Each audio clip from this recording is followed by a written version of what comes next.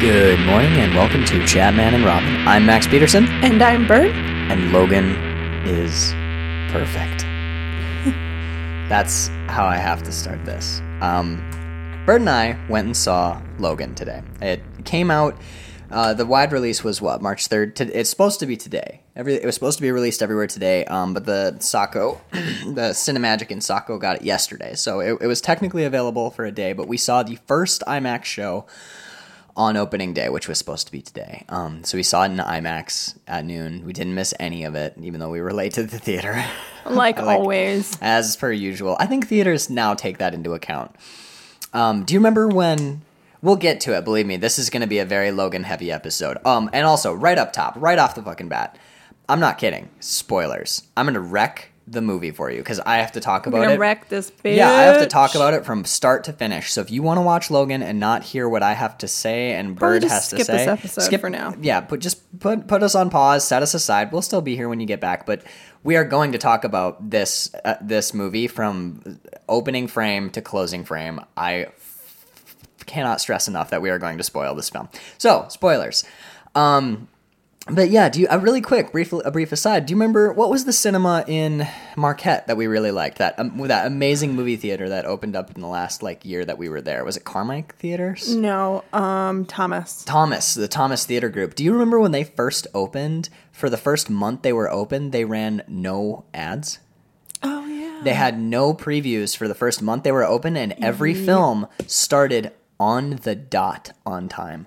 It drove me insane because I always missed the beginning of movies. Yeah, once you figured out the pattern, though, it was really nice because it wasn't like, okay, you weren't trying to play that game of okay, when do we actually need to be there? It was, if a movie played at 12, and if you were sitting in your seat at 11:59 and 58 seconds, your movie started in 2 seconds. They were fucking on. It was clockwork.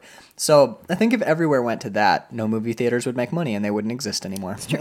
But yeah, we didn't miss anything. We caught the tail end of the preview for Deadpool 2, which actually looked kind of fun.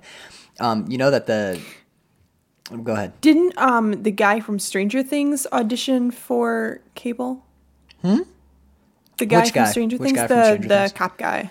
I don't know. I hadn't heard anything about that. I just saw something on Facebook and I was like, The only thing I've heard about Deadpool 2 is that the director of the first Deadpool is not involved. Because he and Ryan Reynolds had creative differences, and the director walked away, which is a shame because Deadpool, the first film, is genius.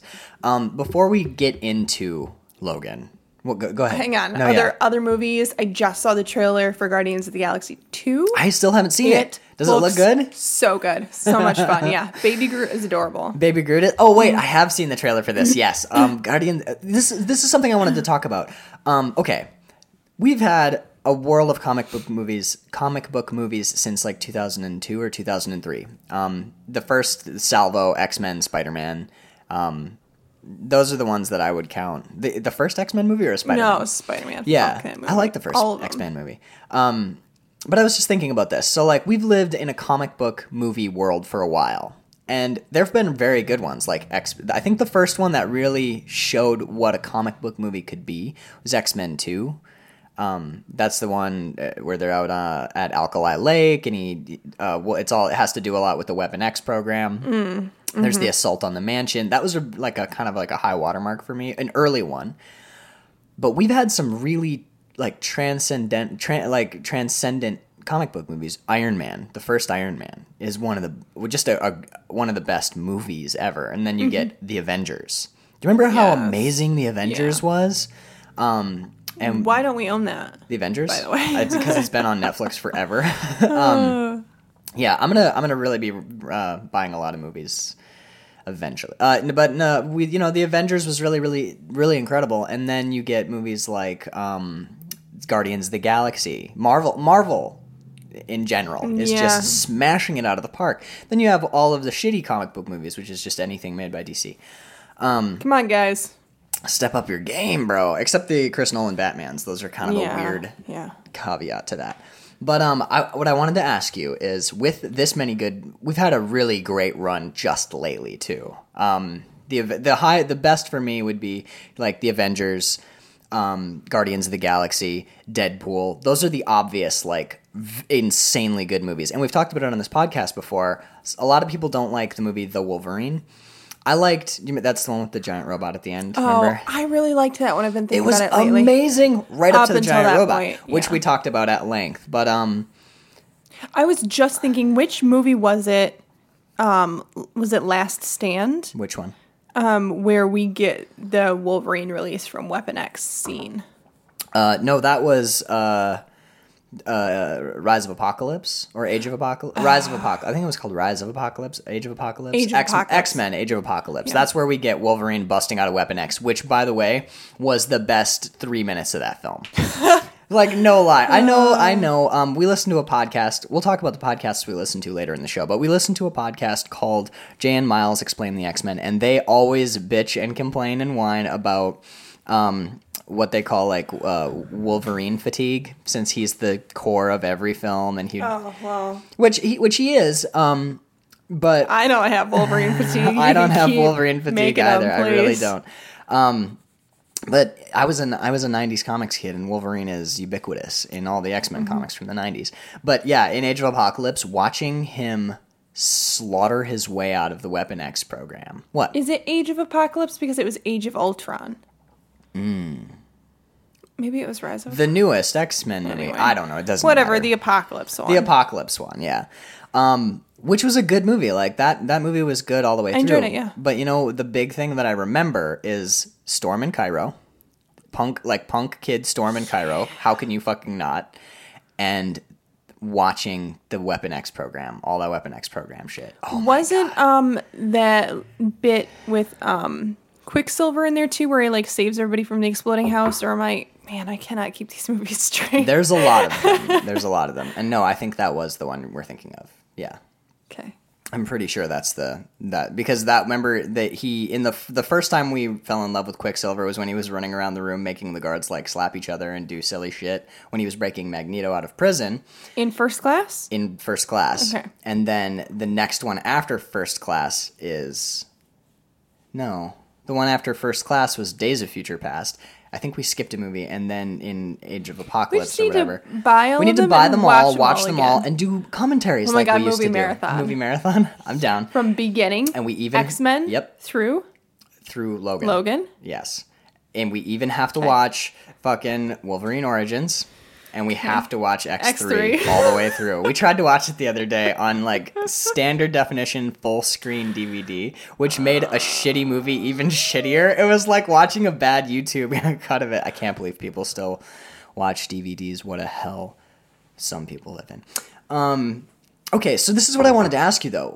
All these incredible movies, like, I think it's arguable that Guardians of the Galaxy is just one of the best, like, summer blockbuster movies of all time. The Avengers is arguably, like, in the top 100 films ever made. It's amazing. Where did Logan fall for you? Okay, let's really quickly. Did you like it? I did, yeah. You liked Logan? Yes. Okay. I opened the episode with Logan is perfect. And I stand by that statement, and you couldn't change my mind with a gun to my head. And there's a lot of guns to a lot of heads in this movie. But this is in my top 3 films I've ever seen. I would say, no, never mind. Go ahead. You say your opinion. I'm just blabbering with love. Oh God. You're gonna hate me because I'm gonna do that thing where I poke holes in the movie. Go. Okay. I really did like it. Yeah. But it's really, really hard to see your heroes die. Yeah. I mean, you go in knowing. Are you poking holes, or are you I am going to poke some holes. Okay. Mm-hmm. Maybe not holes necessarily, but just like things that you didn't like. Was annoyed with. Okay, sure. So that always sucks. So that's part of my, I guess, like, reaction against the movie. It's hard to say, I really liked watching this character die. This is the same thing we talked about the other day. When I was reading I'm reading The Amazing Adventures of Cavalier and Clay, still, very long book. I'm a very slow reader. And I was saying to you, I'm like, they killed one of the main character's siblings. Spoilers for a book. Nobody reads anymore. Nobody who listens to this podcast. No, I'm kidding. We have lots of very highly literate listeners, and I love them all. But I was like, they killed the brother of one of the main characters. It's like this crushing moment, and I was like, I fucking hate this book. But but you have to realize, and we talked about it in the laundromat. You can't just coddle. You can't coddle characters. You can't save everybody, and you can't. If things just go roses all the way, you have like fluff paperback fiction, and you have like these weird. You have these stupid escapist movies. I love escapist cinema and fantasy and stuff. But and I know that, and you need conflict. I know. And I understand that what makes it good and what makes it emotionally potent is this, and if you didn't have that, it would just... What hit me, because I'm not sitting over here like, finally a movie where I can watch Xavier die. Fuck Patrick Stewart. No, and by the way, like, we'll talk specifically about Sir Patrick Stewart later, but like, but if you were gonna kill Patrick Stewart, not Patrick Stewart, Xavier. Please don't. Let him live forever. I'm not ready. But if Xavier needs to die in a film, this was Xavier's perfect death. This was as good as it possibly could have been.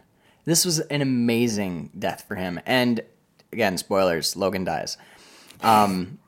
Like everyone knows. Come on, it's his last story. Hugh Jackman's been on social media and he says this is, the last time out. And he says if you're gonna go out right. He couldn't have done a better job. This couldn't have been a better film. This was perfect. This was the perfect fucking comic book, not just comic book movie, not just even like movie in general. And we'll talk about the ways that this reflects the American myth of the Western, because we'll touch on that. But the Wolverine comics, from all of the Wolverine comics, but specifically the ones that Hugh Jackman has talked about again and again and again.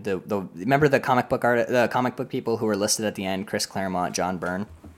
The one I saw was Joe Quesada. Yeah, well, he did some of the art on the comics that they showed in the movie, because Joe Quesada started as an artist before he was the best editor-in-chief Marvel's ever had. Period. End of statement. But don't they usually list the writer first and then the artist? On what? Comics. Yeah, but this was just the movie. They were just listing all of the comic book creators who were involved, and they contacted some of the old writers of Wolverine. And the comics that Hugh Jackman seems to talk about and reference when he's like talking in interviews or talking about the character and the permutations of the character that he likes, those are all, they've never done those in the movies. In the movies, they always do Team Wolverine. We'll talk about the reality of this movie as opposed to... we might as well jump in right now. Okay, the opening scene of this movie. What'd you think? Oh, you're writing. Okay. Opening scene. The guy's trying to jack his tires. Take his rims off his car. Right, yeah. I was really confused when they first dropped us in. Uh-huh. Because you end up seeing him as a chauffeur, and you're like, what the hell? Yeah. Especially not having read Old Man Logan. Right. If this even I don't think much connected to I that don't at all. think it's... I think the idea is that in this, Logan is an old man, and there maybe borrow a couple of things from it, like X-23, but this isn't the plot of that. I think this is its own thing. Well, when they first dropped us in, I was like, oh, he's just, like, crashing in this car. And it's always satisfying to see, like, bad guys or thugs get it. Oh, see, I disagree entirely. I didn't think of them as bad guys or thugs. Because, they're clearly ne'er-do-wells. They're stealing his rims, and they shoot him in the chest with a shotgun and call him some dirty words in Spanish. This movie had me kicking myself again that I didn't take Spanish in high school. Because X-23 speaks in Spanish like most of the film until she drops a couple hits of English here and there. I loved that they didn't subtitle it. I loved that only sometimes does she let him in on what she has been saying. There's big swaths of dialogue that if you don't speak Spanish, you won't catch. But it's all from X-23, and if you don't speak Spanish, you don't need to know what she's saying. But I liked that. It felt very real, like the rest of this movie. Who have we seen Wolverine kill in other movies?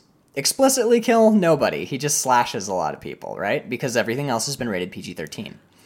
He kills goons in X2. Like he's definitely kills people in X2, but it's not like super violent. And also, the people he kills are super villain mutants, or they are people in body armor with masks and guns. He kills like elevated henchmen, okay? Mm-hmm. It's like when you watch John Wick, which is a hella satisfying movie, but he's killing dudes in suits with guns. They are generic, bland, faceless henchmen. They're meant to be killed. They're people to kill.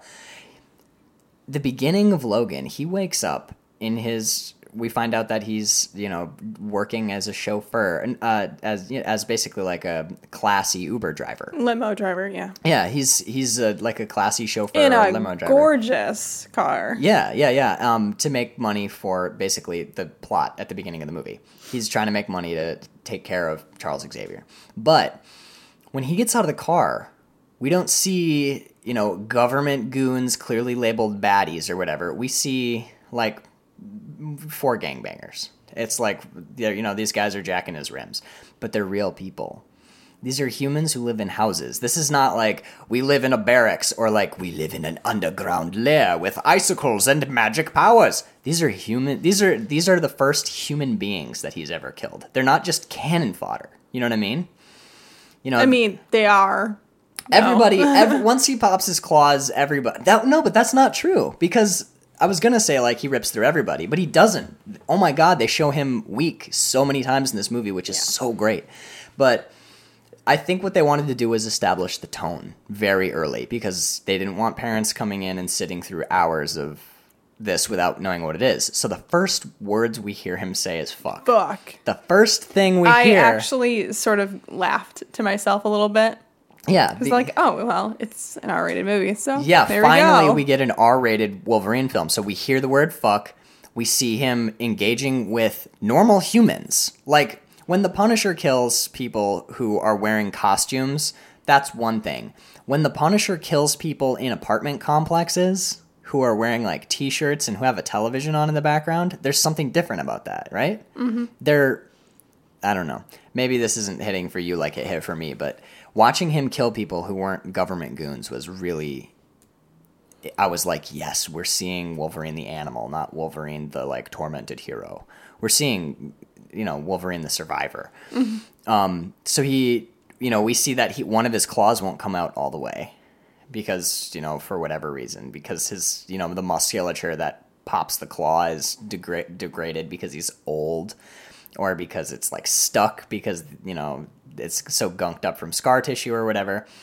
But he kills in insanely brutal fashion these 4 like gang members. We're seeing claws go through. There's so many claws through the head in this movie, which is amazing to see finally. So we're seeing claws pop out of people's eyes, arms get cut off. Like they open the movie with the word fuck, insane violence, and then the movie starts. Just so everybody's clear, we are now doing an R-rated Wolverine. I really felt like that's how they staged the opening. They're like, we want people to understand this is going to be different than anything we've ever seen before.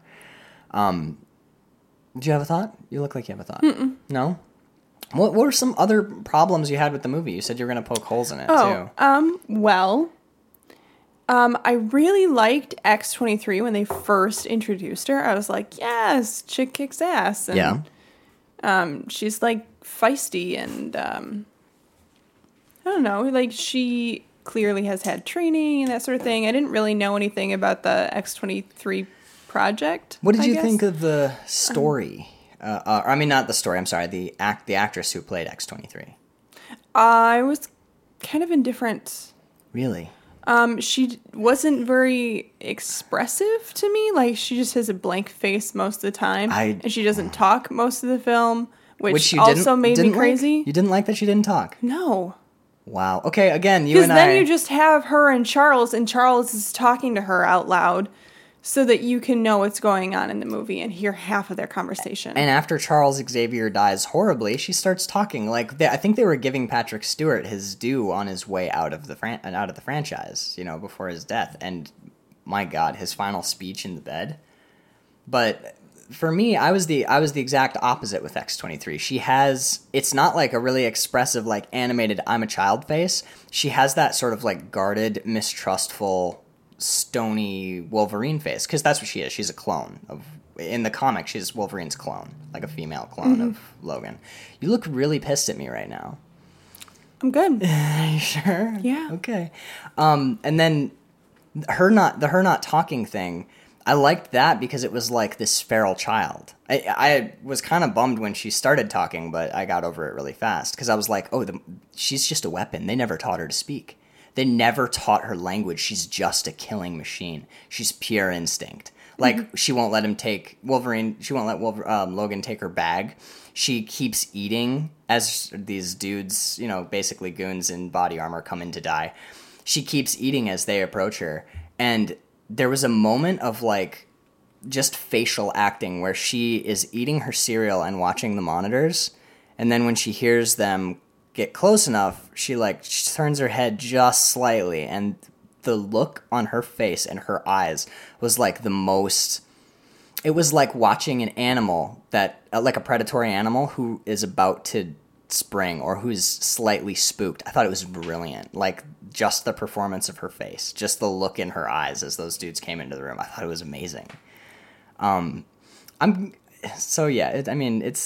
was sad to see Xavier and Logan die, but what are the holes? Did you notice? Not like plot holes. Okay, that's what I thought, because I was like, I didn't think were. I must be dumb. I didn't see them. Okay, what? So you didn't like that X-23 didn't talk for the first part of the movie? Like the first 2/3. Yeah, she's doesn't speak very much at all in the film. I think she's the only one that didn't really like hit. Okay. For me, like, I guess I just didn't connect with her. Okay, that's fine. And the relationship that she has with Logan, where they reveal that she's biologically his daughter. Mm-hmm. They have some sort of DNA from him. Yeah, from the Weapon X program. Right. I was thinking about that. They don't have a sperm sample from him. Right. They have, like, his DNA, though. So she's not, it's not like a sperm donor, egg, ovum, test tube baby. She's like a DNA spliced with female woman. So she's kind of a clone, right? That's basic. So yeah, she's not an exact clone, but she's like a half clone of Wolverine. I thought that was cool, but no, sorry, go ahead. I was just thinking about that. And how everybody's like, oh, she's your daughter. And it's like, well, I mean, I guess in the most, like, technical and or loosest way that is a definition. Mm. Yes. And they just kept, like, trying to push that angle and, like, make an emotional reaction happen in the audience, saying, like, oh, he has a child and blah, blah, blah. And it just... It was like, it was so fake for me. I disagree, though, because they pushed it a lot, and a lot. It's your daughter. And Wolverine, every single time until the end of the film, felt exactly the way you did. Was like, fuck off, she's my daughter. Get away from me. Stop trying to make me feel shit. This is she's not my fucking daughter. Get the fuck... Like, he was like, no, shut up. I don't want to hear it. Shut the fuck up. So the whole movie, he was the audience. Like, stop pushing this on me. Stop fucking pushing this on me. Well, I didn't like that they brought it back at the end and she calls him daddy. Oh, I like that a lot. I was like, fucking kill me. Oh, I love that. I love that so much. The one moment of connection between the two of them.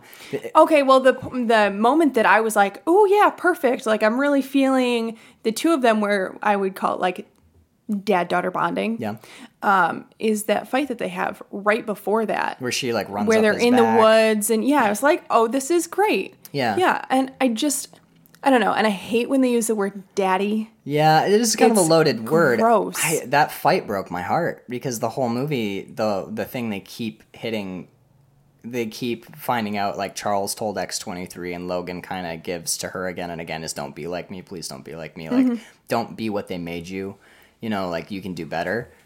So, like, I don't know, like, and I don't mean heartbreaking, like, oh, I'm so sad they did this. I'm so glad they did this. But watching the two of them, like, slaughter people side by side and catching some of the cues. Hugh Jackman, this is, like, top-notch performance for Hugh Jackman, start to end. He's so good.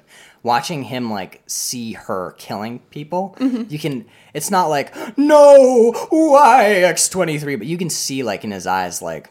Fuck. Oh, that's funny because I didn't get any of that from that scene. I was just like gleeful clapping. You like, and I literally yay! watched like the 2 separate movies. I'm pretty sure that's what happened. I left that theater emotionally drained and like devastated, not in like the like, oh, I am so sad and wrought and devastated, but like what I mean by devastated is I was wiped out to like a space of like zen blankness by how perfect everything in that movie was. Like I talked about when I went and saw Interstellar, I briefly talked about it on this podcast. I cried during Interstellar, not because of what I was seeing on film, but because it was so well done. And I was like exulting in the elevation of art. I was like, I can't believe that space travel and sci-fi has been elevated this far. And it made me cry. Watching Wolverine, I was like, this was a drawing on a page that was printed in like 4 colors. And this is like this goofy character that some guys made up to be a villain in another comic book. And now we've taken it to film, and now we've elevated this character and this story to American myth. And this movie made me cry. Like I cried basically through the whole fucking movie. I just sat there like trying not to like audibly weep, and I laughed really loud several times. Like during fight scenes when someone would get like killed really brutally, I'd be like and then I'd be like, oh shit. Because I wasn't laughing like quietly. I was like, yeah. Yeah, it's a good movie. But half the time I was crying, I was like, this is a beautiful story. There's character moments, and basically anytime Sir Patrick Stewart did anything, I was crying. The other half of the time I was crying because I'm like, that is the exact same cinematography of a moment in the Western. They show a chunk of Western in the movie from a movie called Shane.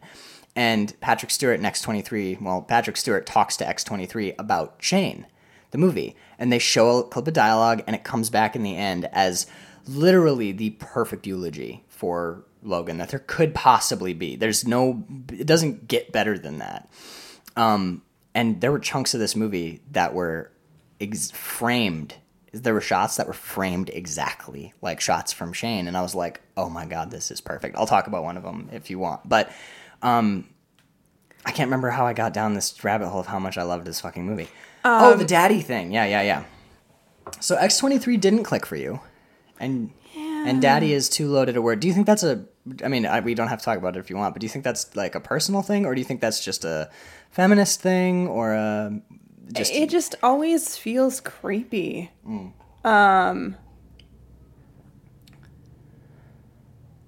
Sorry, I was just trying to think, like, when is the last time I called my dad daddy as a child? When is the last time? When you put it like that, I hope never. But well, I'm sure all children call. I think I know why they picked daddy. Because like if you say father, okay, you be Wolverine, you're dying on the log. Like dad or but like she could have said it in Spanish. But that's the thing, though. Yeah, that actually I would have liked that if she'd said it in Spanish. That would have been sweet. It's like it's papi, right? That'd be worse. Daddy? That would be worse, though, yeah. Oh, I think that's cute, though. I don't think so. Because if he's dying on the tree and she comes over and she's like, ay, papi, ay, papi is like the number one phrase in my head that I associate with porn. I don't know why. What? I know it's weird, but like, just... What porn are you watching? When anybody is like, hey man, porn, the first thing that plays in my head is like, ay, papi. I don't know why. I think it has to do with like the hip hop of the 90s. There was always sampling. This is weird, I know. But I would listen to rap on the playground. Like people would have their Walkmans with their CDs and shit. And it was always sampled in there. Like sounds of women in the throes of whatever. And ay, papi. I don't know why. I don't know why I make that association. Listeners, if you think I'm fucking nuts, let me know. But if anybody else has that association... The word poppy with sex, just let me know. But there's a big association with daddy and sex too. Yeah. Like, give it to me, daddy. So that's why you don't like daddy. But here's what I was thinking. Like, okay. And it just feels very juvenile. Like But that's why... Okay, go ahead. No, sorry. But she's definitely old enough to not be calling him a father daddy. Right. But that was... But she is the antithesis of vulnerability throughout the entire film. She has no vulnerability. She's like this savage animal. And my God, dude, the fight scenes with her, she fucks motherfuckers up, dude. Oh my God. You've never seen somebody stab someone this many times. Like her, like, just left, right stabbing and like all of her little flippy, rolly shit. Oh my God. And gutting people's knees out. Oh, fuck. This movie is brutal and amazing. Here's another thing. Okay. Things I loved, things Bird hated. Might be what we call this podcast. But, okay, so when Logan's dying on the tree, she comes over and goes, Father, it's too stilted, right? She comes over and says, Dad. It gives her like a weird... It doesn't... The reason I liked Daddy, I don't think there was a good way to do it, to have her acknowledge it. I think they could have done it non-verbally, but you have to... But I liked the moment. Like I said, I don't think there's anything in this movie that I didn't love, but... I think the reason they picked Daddy was she has no vulnerability. And in that moment, she's like a child who's about to lose the only super fucked up and problematic father figure that she's ever had. But still, like the only adult who's like suffered and bled and fought for her. The only person who's like stood up for her this long. And she comes over and she's losing him. And in that moment, she shows vulnerability by like, she reverts to what she is. She's a child. She reverts to child type. I liked it, but I can sense that I can see how that would be maybe weird for you or how that might hit you wrong. Okay, now what did you not like about gutting people's knees out? Okay. This is more of a problem with, I think, just modern cinema. Fights are either too much or I don't think they're like well choreographed for the viewer.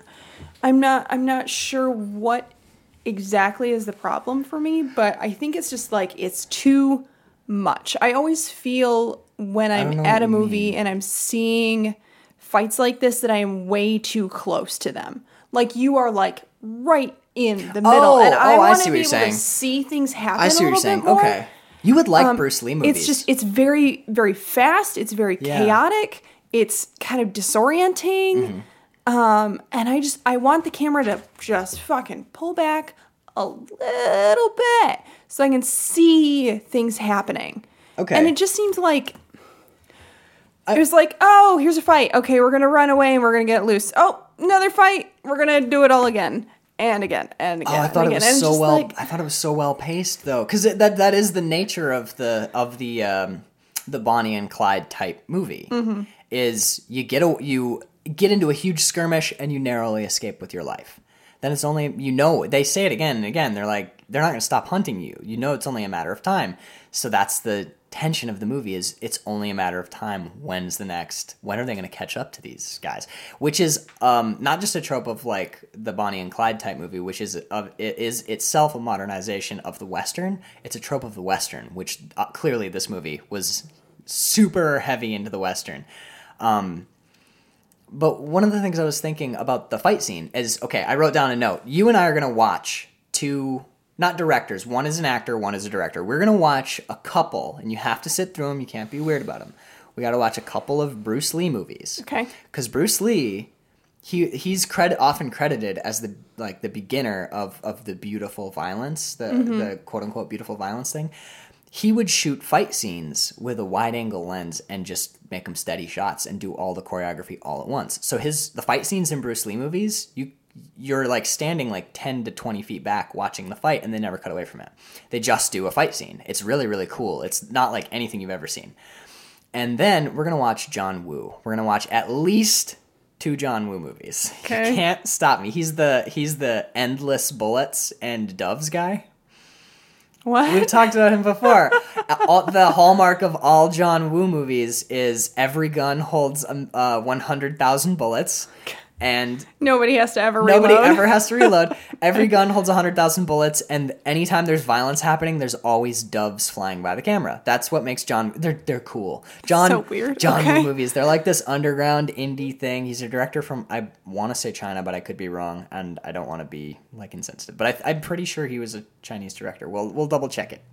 We can fact check later. We'll fact check later.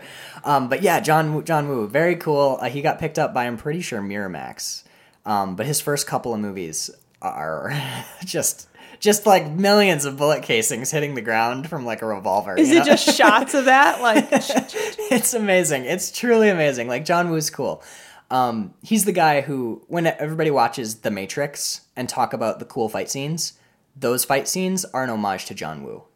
okay, well, I loved the fight scenes in the Matrix movies. Right. So. Quick digression.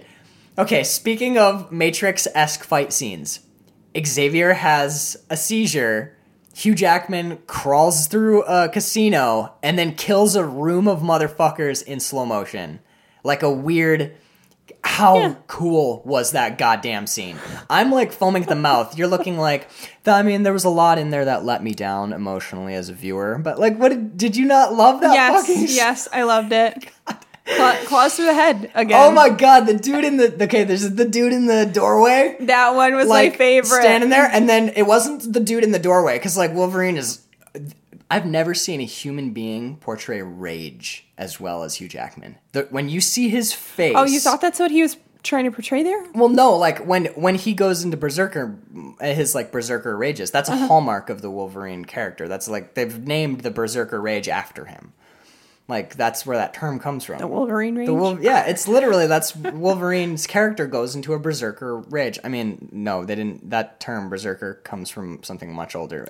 Bearskin. We learned this recently. Yeah, and Aaron just taught us this. But he has that moment. It's not like rage and hate, but it's that look, because he sees that he's been ambushed. It's a setup. There's people in the room and they're pointing guns at Charles, and something in his face changes, even though he's in like agony, you know, because Charles Xavier's seizures basically cripple everybody around with their, you know, his psionic waves hitting them. And he looks at that guard in the door, and you see something in his eyes, and he's just, it sounds so cheap to say, but the look is just like, I'm gonna kill you. And there's like no doubt or pause, or it's... Oh my god, Hugh Jackman should get an Oscar for this movie, but it's a comic book movie, so they won't. Am I wrong? Am I fucking wrong? This is the best performance he's ever done. All right, no, don't even. What's better than this? Name a Hugh Jackman performance better than this. You really think this is the best Hugh Jackman performance? Yeah, absolutely. Without a moment's hesitation.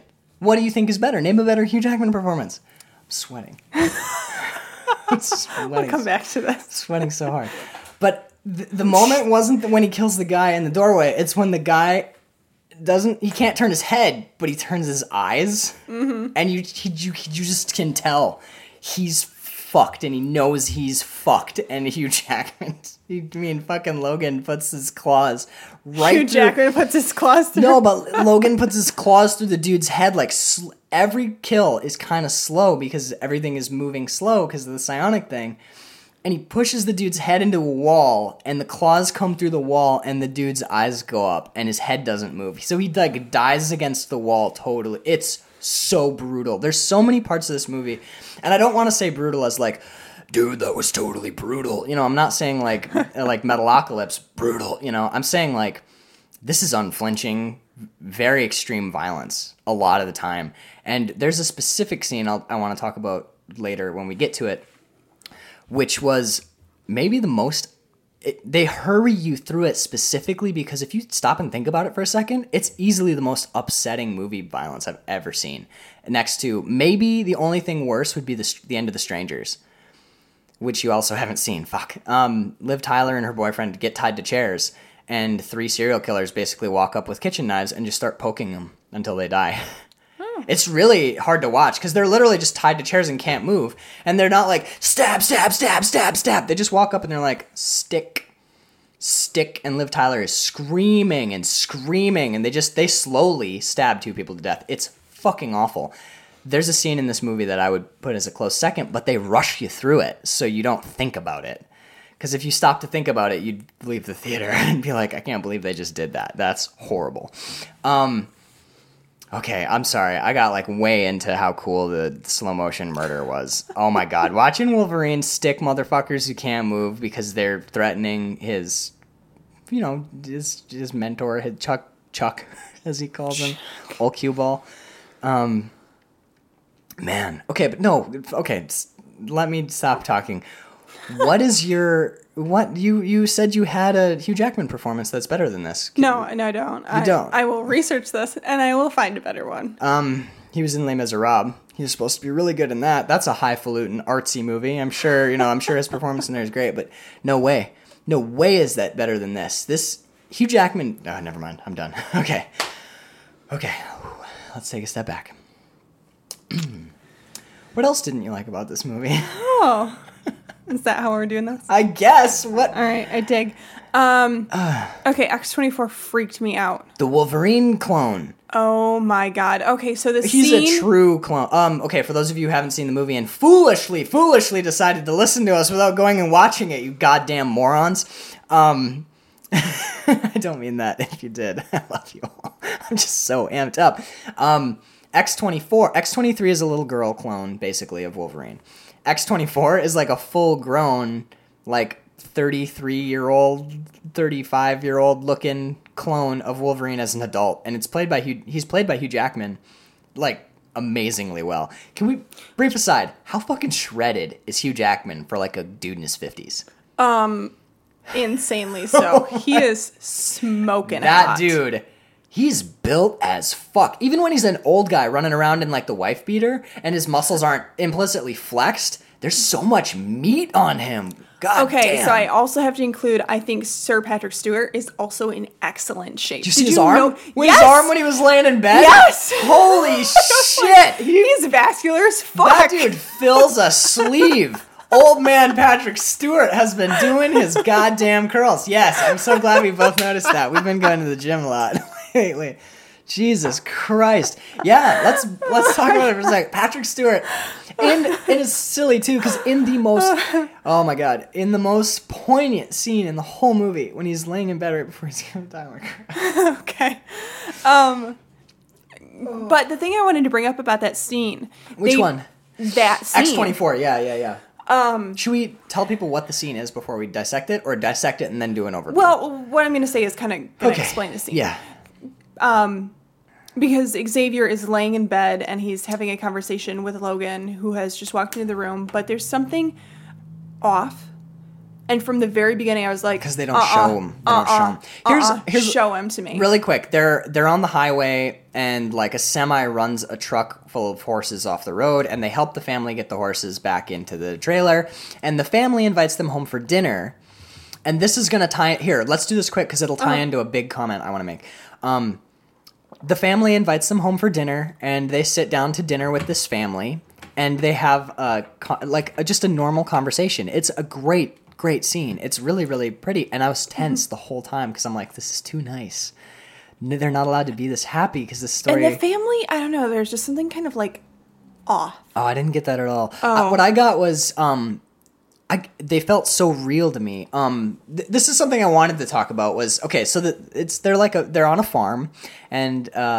Logan and Xavier and X-23 come and sit at the dinner table, and they're just chatting, and the family's like, well, I've been thinking about, we're going to travel soon, like, we should just hang it all up and travel. And that the mom says that, and the dad says, like, well, how are we going to... Who's going to run the farm? And the son's like, I'll drop out of school. We can just go travel. And the mom goes, the Lord will provide. And the dad goes, like, I'm still waiting for the Lord to provide me with a new carburetor for the thresher, And what I didn't get off. What I got was the family's being polite because there's guests here, but they're going through hard times, and they're having two conversations at the same time.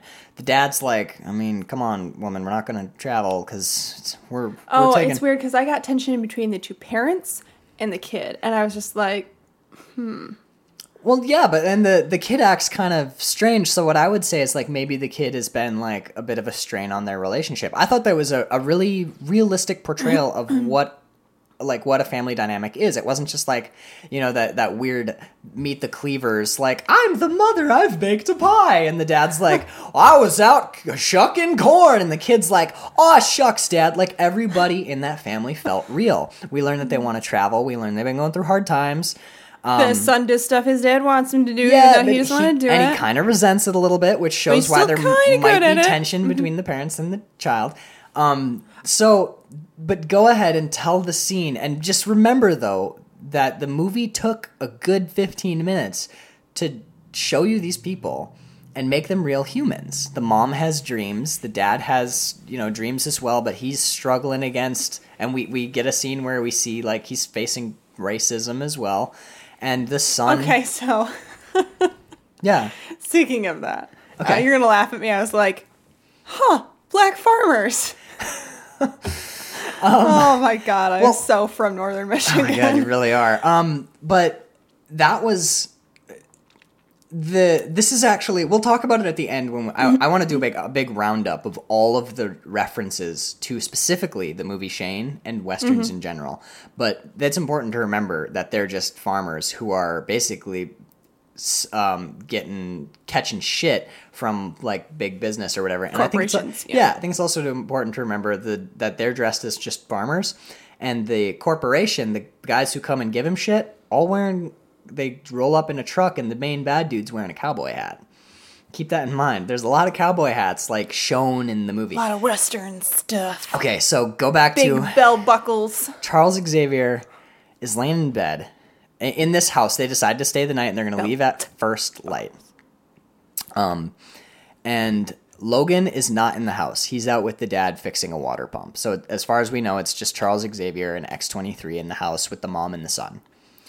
And Xavier, the line, and you'll notice that they didn't cut off his face either, right? They just stayed on Sir Patrick Stewart and let him work his fucking magic.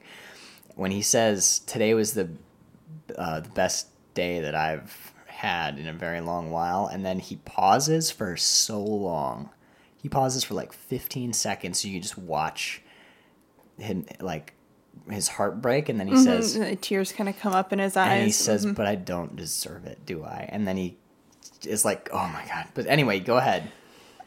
As soon as that scene started and he started talking and they just never showed us a shot of him, I was like, something is very, very wrong here. And when they finally show him, I was like, what the fuck is going on? Because it is Hugh Jackman. Well, I know, but I couldn't figure out if it was Hugh Jackman and they had put makeup on him to make him look younger, or if they had another person there, you know what I think and they put makeup on them to make them look like him, or if it was Hugh Jackman and they just CG'd his face. No. I was having like uncanny valley. You know what they did? Freaking me out.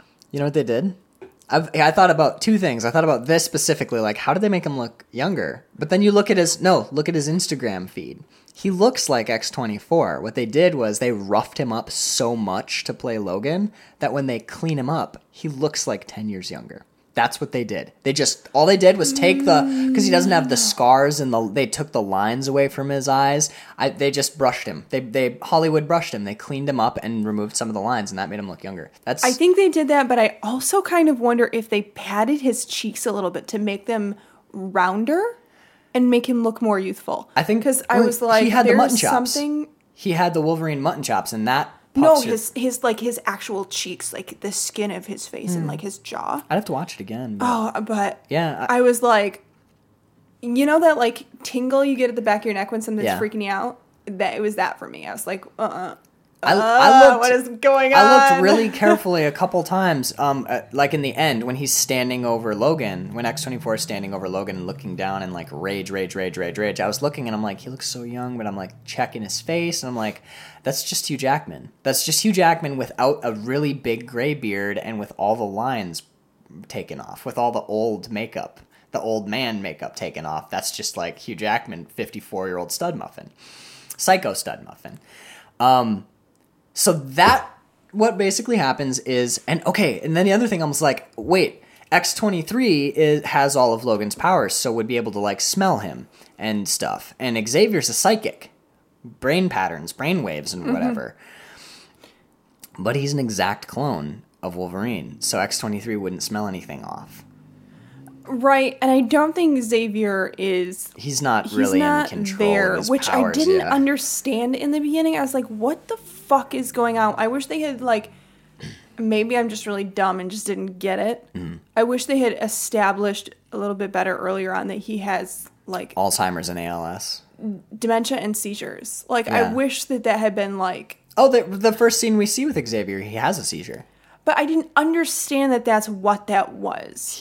Wolverine says you have to take your medicine to not get seizures. Okay, I guess I just when he gives him the shot, he's like, we can't, you can't be having seizures, Charles. Look what just happened, or whatever. The line specific. Anyway, yeah, I see what you're saying. I guess I just didn't hear it. But that scene from that point on, that's the brutal violence I was talking about. Because what happens is we kind of see Wolverine's arm and head, and Charles rolls onto his back. And then Wolverine pops his claws and stabs Charles right in the chest. Right in the chest. Ah! Right? Then the girl starts screaming, and the son comes out. He guts the son. Then the mom comes out with a gun as he's he's hauling out X-23, and you barely have an idea of what's going on. I thought it was a dream at first. I thought it was Charles Xavier having a nightmare because it's Wolverine. You're like, what the fuck? It was so... In retrospect, very it's surreal. So amazing. It's so disorienting, and that's part of how they rush you through it. It doesn't seem real. It seems like a dream. Is this the scene that you were talking about, that they rush you through? Yeah, yeah, because think about it. We've spent 15 minutes learning that this kid, he shows X-23 an act of kindness. Here's some music. Look at all of these sculptures, all my trophies. I have disagreements with my dad. I would drop out of school and travel around. He's humanized. That's a real person. Gutted in a second. Dead on the floor, bleeding and gasping and gagging. Charles Xavier, once he gets stabbed, we don't see him again until Logan comes upstairs and sees him. In a heartbeat, Charles Xavier has basically been murdered. I mean, he survives long enough to say the single most heartbreaking line I've ever heard in a film, ever. But he gets stabbed through the chest, and that's it. And then now we're in the hallway, and I'm like, oh my God, you don't notice it in the moment because they're pumping you through the house. Mm-hmm. There's the mom. We hear a gunshot. We go upstairs, and the mom is fucking dead. Head sliced. Covered in blood. Covered in blood. X-24 walks by Logan and just ignores him because he's got a mission, get the girl out. And then slashes the dad. Guts the dad too. This whole family, we don't think about it because it's followed by a big fight scene, lots of slashing, and Wolverine gets really fucking mad, and there's all sorts of cut, and it's really cool. Think about it for a second. The family that showed Xavier the best day of his life, or the best day that he can remember because he has Alzheimer's. That's a key. He can't remember a lot, but he's remembering how amazing this day was. Mm-hmm. And showed Wolverine kindness and made him smile and started to bond with X-23 and was humanized. We watched them overcome bad guys to get their water pump going, and watched them and their foibles were just murdered in the span of less than a minute, very, very brutally. And then the big thing for me is mid-fight, X-24 and Wolverine, which was an amazing fight. Watching them fucking go at each other, that was Wolverine versus Wolverine, basically. Super cool. The dad, who's been like, this is he says at one point, this is my friend, and you've had training, and they bond, smashes into X-24 and rams him into spikes, and he shoots him in the face twice, kills X-24 with multiple shotgun blasts to the head, and he's clearly hurt. The dad is clearly hurt. He's gutted and bleeding. Dying, and he turns, and Logan gets to his feet, and the dad cocks the shotgun, and you're like, oh, he's gonna shoot Logan too. And he raises the shotgun, and it goes click, and there's no bullets left, and he just has this look on his face like, why did I let you in my home? And then he dies, falls on the ground. Mm-hmm. And I was thinking about that in the context. I'll jump to Westerns really quick. The movie Shane that they show in the film is about a little prairie farm family, right? And a gunfighter, Shane, rolls into town. And he's nonviolent for the most part. He has guns. He's an amazing gunfighter. He's a crazy great shot, right? He could kill anybody, no problem. But he doesn't. He's all about restraint. He's all about keeping the guns in the holster, not, a guy pours a shot of whiskey on him at one point and he just lets it slide. He's like, it's not worth fighting. Do you understand? Mm-hmm. He's trying to teach, I think the kid's name is Joey. in the movie. He's like trying to teach Joey. Like I took a class on this in college. That's why I've know about the movie. I wrote papers and shit on it. But the farm family is getting harassed by a group of like people who are bullying them, like busting up their, fences and being dicks to them, which is exactly what happens in Logan. This farm family's getting bullied by dudes in cowboy hats, right? They set up the bit of, and what happens at the end of Shane is Shane finally draws his guns. We see that scene on the television when he goes blam, blam, blam and shoots the dudes and the guy falls and dies. And then he says his goodbyes to Joey because he's like, I got to roll on because of murder. I came and did what needed to be done, and tell your mom it's okay. There's no more guns in the valley. Like, I killed all of your problems, but now I'm a murderer. I can't be around you guys. It'll infect you. So I have to leave. And the family is fine. Like, that's how Shane ends. Like, he has saved the family with his violence. We see, like, the anti-Shane happen right here. The Prairie family, has been slaughtered. Just absolutely slaughtered. The dad manages to mitigate the problem by, like, ramming the X-24 onto, like, a giant spike, which goes through his chest, and gets out. He didn't do this in, like, an, oh, shucks, I gotta save my new friend kind of way. Like, don't worry, buddy. Even though my family's dead and sticky on the floor, and you've totally ruined my life, I'm gonna save you from X-24. It's just hate and rage. He gets out of that truck to kill he wants to kill everybody. He kills X-24 and he's like, that's the guy who killed my family. This guy's fault. I'm gonna fucking kill him too. It's just pure vengeance. And he can't do it and he dies with his gun in his hands. Oh my God. It is bleak Americana. It's so good. What were some things you liked about the film? I'm sorry. Oh my God, I'm so... Well, something I really liked, and we haven't talked about it at all, Caliban. I liked that character. You like albinos in general. But, Caliban is a character from the comics. He's originally one of the Reavers. There's a lot of... Like, they don't dig into it and get really nerdy with it, but they talk about the Reavers, they talk about Caliban, they talk about they mention stuff that is explicitly like large X-Men plots. But what did you like about Caliban? I just liked his character. I like that he was sort of a gray area character, or at least they kind of let us in on his backstory, which makes him a little bit more gray than like straight true good. I like the relationship that he has with Xavier and Wolverine, and I like that he gives Wolverine shit. Yeah, that was one of my favorite bits too. Stands up to him, and he has some like snappy comebacky type stuff. Well, when he sits there and he's like, you're having bad dreams. You don't want to talk about that. You don't want to talk about the alcohol that you're drinking. And he goes, you probably don't want to talk about the fact that you can't read that bottle right there. It says ibuprofen. Like, and he just smashes his mug. He's like, that was my favorite mug. I know. Caliban was really fun in the beginning. Also, I love his, let's just briefly touch on Caliban's outfit.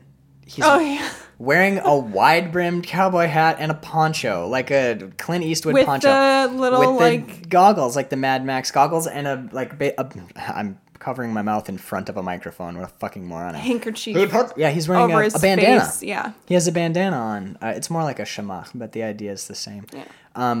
This is such a good movie. It's so good. And having been tortured and having been forced to track down his friends as they run, him pulling the grenades in and popping the pins, what a satisfying end to Caliban. I mean, there's a lot in this movie that is a bummer because you realize when you see them like save some tissue samples from this one, right?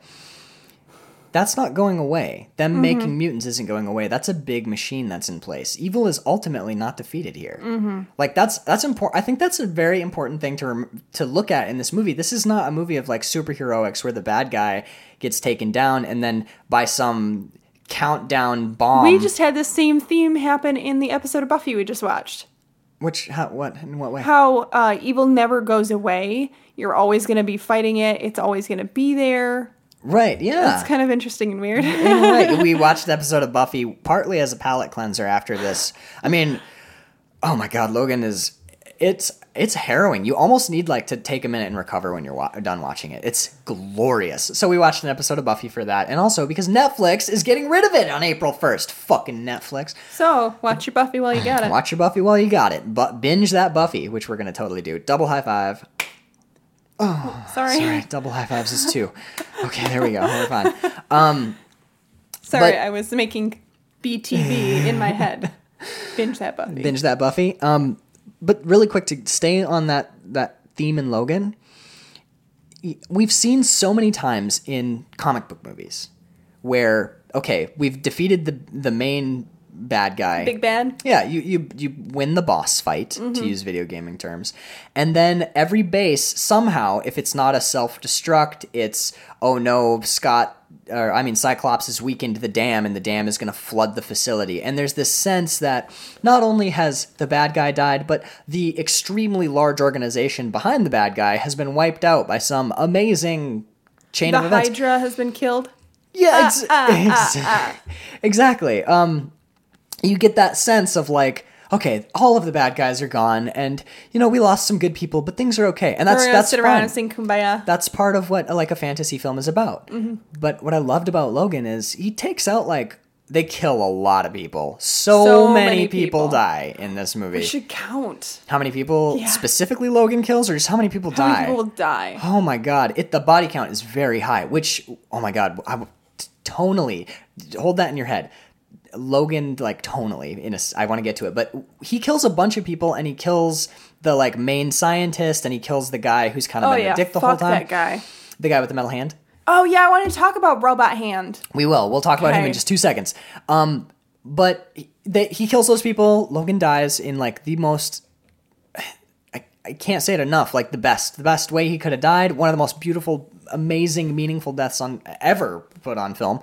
And then the kids escape to Canada, where they have found haven, and it's not a dream. We've heard them talking on the radio to people. They're actually going to be safe. But he just saved a group of kids. Because Canada is the best, obviously. Do you want to talk about how they're going to go hang out with Justin Trudeau? Do you want to talk about how this whole film parallels, even though it's 2029, parallels modern politics to a T? Oh, yeah. But we'll do that in a second. It's freaky. But all of the machinations behind the evil doctor and the guy with the hand, they're still there. They still have Caliban's DNA. They still have Wolverine's DNA. They can just re-replicate X-24. The bad guy doesn't go away. All Wolverine manages to do, and I like this, actually. I thought this was beautiful in its realism and in its small scope. All Logan manages to do is ensure that some kids get to safety and don't become victims. He saved a small group of people, mutants, from being victimized by this faceless machine. He didn't take out the faceless machine. One dude's not going to slash his way to better politics, but he managed to help some people. That was so important and beautiful to me. Working locally. Yeah, Wolverine worked locally. Do you want to talk about Machine Hand? Oh my God. Fucking Robot Hand. Okay, so I guess my question is sort of two-pronged. Uh-huh. I have a question about him. Who the fuck is he? Pierce. Both as an actor and as a character in the story. I thought the actor was the guy that plays Malfoy. Okay. But I don't think it is, and I don't recognize him either. So that kind of weird, He seemed familiar, for a couple seconds. I looked at him, and my brain did that unreasonable thing where you're like, oh, look, it's Johnny Depp circa 2004. That's literally, it's not Johnny Depp now, but am I wrong? The first time he gets into the car and does that accent with the glasses, and the leaning and his physicality, he is. And at first, he's pitch perfect for not now Johnny Depp, but young Johnny Depp, Johnny Depp, right at the beginning of Pirates of the Caribbean before he became a caricature of himself. Oh, I was thinking of what's that? Once Upon a Time in Mexico. Yeah. It's but put facial hair on him, because I think part of it is he has similar facial hair to Johnny Depp. He's kind of got the Depp going on, but kind of scruffier. But that's what I thought. And then when I was like, oh no, Bird said this is Malfoy. And then once his glasses come off, I'm like, it's not Malfoy. I have no idea who that is. But okay, I hated him. I fucking hated him because he's a bad guy and he's meant to be hated. That was a good actor. That was a great performance. He's very good in that movie. But So goddamn smug. I know he's so smug. You hate him, but like you agree though, right? That was a good performance. He's great. He knocked it out, man. Oh, he was good. So was he just like the like head baddie or something? Not the head baddie. He was company. He's like they don't say explicitly if the Reavers are still a thing or not. Okay, what are the Reavers? The Reavers are a group of. They're basically. They were. And Caliban used to be part of them. Caliban used to be part of them. They were mutants hunting mutants for the government, basically. Oh, so sort of Suicide Squad-esque? Not that much. It's more like how to think. Oh, like, another fucking DC flop. There we go. What, Suicide Squad? Suicide Squad. I mean, I heard actually. I've never seen it, but I heard a lot of people seem to like it. I don't know. I don't want to watch anything else by DC. I'm kind of done with them. Until somebody like hands me a Blu-ray crying, saying like, they did it, they finally did it. If I want to watch a DC movie, I'll go watch Chris Reeve be Superman. He'll make me believe a man can fly. That's a fucking great movie. Have you ever seen the original Superman with Christopher Reeve? You have? You didn't like it? Okay. I'm not a Superman fan. You should know this by now. It's okay. I don't even, it's not mine. You're going to hand me some divorce papers tomorrow? I don't even care. I don't even care at all. We'll just watch Chris Reeve's Batman endlessly. No, not Christopher Nolan's Batman. Not Christopher Reeve's Batman. When? When was that? It was right after he fell off the horse. It was kind of sad. I'm sorry. No, I love Christopher Reeve. I apologize for that joke. That was mean. How much did you love the way they killed him, too? They didn't have Wolverine fuck him up. They had the kids that he'd been targeting. Oh, yeah. Okay. That was fucking dark. Did you hear, like, the just... as his bones are breaking? Basically, there's a bunch of kids who've been tested on and given mutant powers, and they all use their powers to kill him, like, really slowly. They wrap him up in grass, and this one kid with, like, psionic abilities who can, like... kind of like make force bubbles or force fields or whatever, like wraps him in a force field and starts contorting him until he starts to break, like all over. And the one kid is like freezing him, and you can the best There's thing a kid ever with an electric shocking him, and they just sit there and like fucking torture him to death on the ground. This movie is unrelenting. It's perfect for it. It is an actual like Marvel Max Wolverine story. It's great. It turns it to 11 and it keeps it there the whole movie. And you walk out and you're just floored. Emotionally devastated. It's so great though. Like not in like Black Mass sort of way. Yeah, that was Black Mass. You walk out and you're like, I never really thought about how cheerful suicide can be. But like no, like okay, he's on the ground and you see his eyes all big, and then they don't even show like, my neck broke. Oh, the big reveal of like, I'm dead now. You just see the grass start to soak red under him from all the blood pouring. Did you miss that? I must have missed that. I just thought it was like implied with the like cracking and breaking. So he's like on the ground and you hear all this cracking and breaking and shocking, and they show like this much around him, and around his head suddenly, like around his whole body, you start to see soak into the grass. It's like, it's like, but the grass is all frosty, so it's like blood soaking into snow is what it looks like. We got to go watch it again. Can't miss a moment that good. It's amazing. Oh my God, it's so good. Oh, fuck. Okay. So we didn't talk about the Reavers. You didn't explain the Reavers to me. Think of them like the SS. Reavers. Think of like Firefly, the Reavers. Oh, okay. Think of them like the SS. They were like in World War II, SS. Mm-hmm. No, I get it. Okay, so they're hunting. Is this a Weapon X program? I think they're tangentially related. I'm not really clear on the continuity in the comics on the Reavers and how they work. I know that the Reavers are somehow associated with Madeline, the dark future that Madeline Pryor is connected to. Chris Claremont. In one of the timelines in the Marvel universe, the government hunts mutants to extinction, and you get like a decimated post-apocalyptic world, right? And that part of that is perpetrated by the Reavers, who basically hunt down mutants to exterminate them. And they utilize mutants to do so. Does that make sense? Mm-hmm. Okay, so that's kind of what the Reavers are. They're like a government program to eradicate mutants. Okay. So part of the plot of this movie that we just watched, Logan, was the Reavers are now obsolete because this guy figured out how to use, and they even briefly talk about it, pesticides in your corn, into corn syrup. He talks about getting chemicals, genetically modifying food to weed out diseases. Like they were able to do what did he say? Foodborne gene therapy, basically, where they spray the corn down and then everybody drinks corn syrup in something. Corn syrup's like ubiquitous in American food. And through corn syrup, which has been genetically modified by those big things that are spraying it in that one scene that seemed inconsequential, but it's kind of the key to the whole plot. Through foodborne genetic modification, no more mutants have been born. They eradicated. Oh, I understood that to be the opposite. No, what they're saying is this: they don't need Reavers anymore because they just infected everybody's food and drink. Not infected it, but did gene therapy through food so that the entire population has to eat and drink. So in that way, over a couple generations, they eradicated the mutant gene. They genetically modified people to not become mutants, so mutant kind just died out. What I thought they were saying was that they were going to, with the testing that they were doing on these kids, they were going to make everyone mutants. No, they were doing testing on these mutants. They're trying to build mutants only as soldiers. The general populace, the whole point of the bad organization was to wipe out mutants. They don't want any mutants. And they've pretty much succeeded. Like, the last few are Charles Xavier, X-23, and these kids. Which is one of the places where I saw a parallel to today. That whole thing about, like, oh yeah, gene therapy through food. We're not trying to, we're just trying to better ourselves and perfect ourselves. And we can correct these things that in the past people have been, people identify as mutant in these movies, right? But this one group of people in power sees it as a sickness and has figured out a way to remove it genetically so it doesn't occur anymore. Does that sound familiar to you at all? I'm not sure what you're trying to... Homosexuality? Through food? No, you're missing the point.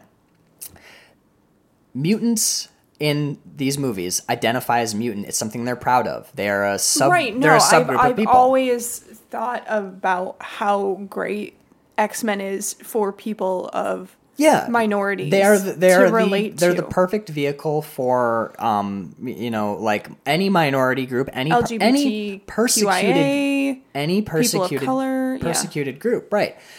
This movie shows a government who says that this explicitly persecuted group of mutants is a disease and we can fix you through science. Have you never heard about, like, the people saying... Pray away the gay? Not pray away the gay, but that you can fix the gay gene because it's a gene. If you just fix it, your kid won't be gay. You've never heard of this? What? No. Like, people... You've definitely, being, like, as feminist and liberal as you are, you've heard that, like, homosexuality is an illness. You've heard that. Yeah, it's not true. It's bullshit. But...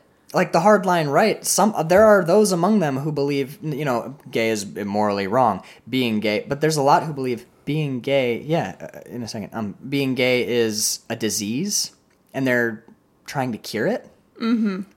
When I was watching this, I was like, oh my God, this is, what we're seeing is like a special military branch under President Trump. I know this movie started production long before that, but that's what this looks like. Like, oh, let's just do gene therapy through our food, and we can. You're just sick. We can fix you. You know what I mean? And the mutants are like, we don't want to be fixed. We're fine like we are. Just accept us, love us. And they're like, no, you're not like us. Let us fix you with food. Like, fix you with food. That's what I got out of it, but I'm kind of keyed to 11 on politics right now, and it enraged me because I was like, fuck, there's probably government programs right now, like there's probably people who are watching this movie or who are thinking like these people, like, we can fix all these damn homos, we just gotta figure out how to get their mothers to drink this gene fixing thing, you know what I mean? Like, it really bothers me. Speaking of ways that Logan ties into, like, modern politics or modern issues or whatever, I want to talk. Let's jump all the way back to the beginning of the movie. Do you remember when he's a chauffeur and they show us? Oh my God! What? I know exactly what you're gonna say, and like I was just sitting there cringing. Maybe not exactly what I'm gonna say, but I know you're thinking of one of the same moments I'm thinking of. The people that he is chauffeuring around are basically emblematic of, in a lot of ways, and I hate to say this, our generation. Like, not just our generation, but like the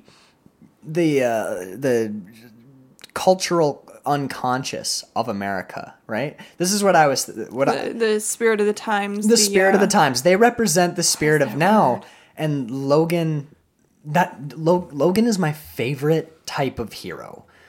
He's ground down and crushed. You know, he's a crumbling relic of this bygone age of, you know, he in a lot of ways he represents like moral strength, but in the same way that has eroded a long ways. Like in the past, when we've seen Logan, he would never abandon a child, right?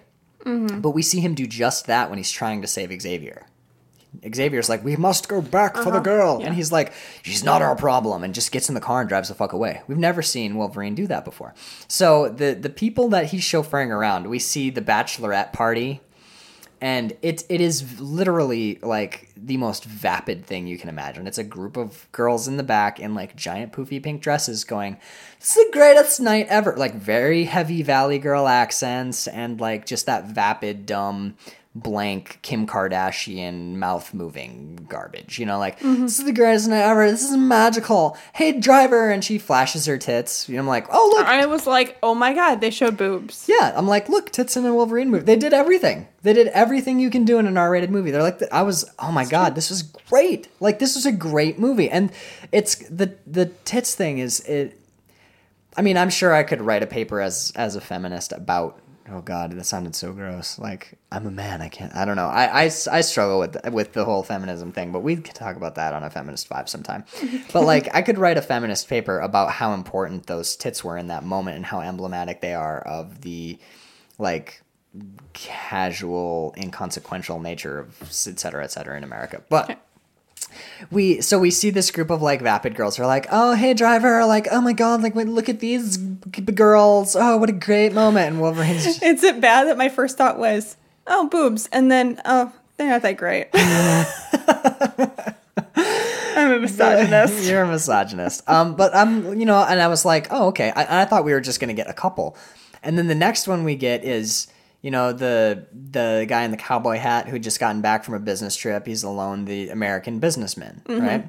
Just got back in from the trip. We did great. We made a killing, right? So we get that. We get vapid women, you know, young women who are just like don't care about anything and who are just basically a car full of Kim Kardashians, an American Wall Street businessman, and then a group of young men standing up through the skylight chanting, USA! USA! USA! As Wolverine, or as Logan drives them down a strip, and when we see outside the car, it's basically like the world has become a slightly militarized.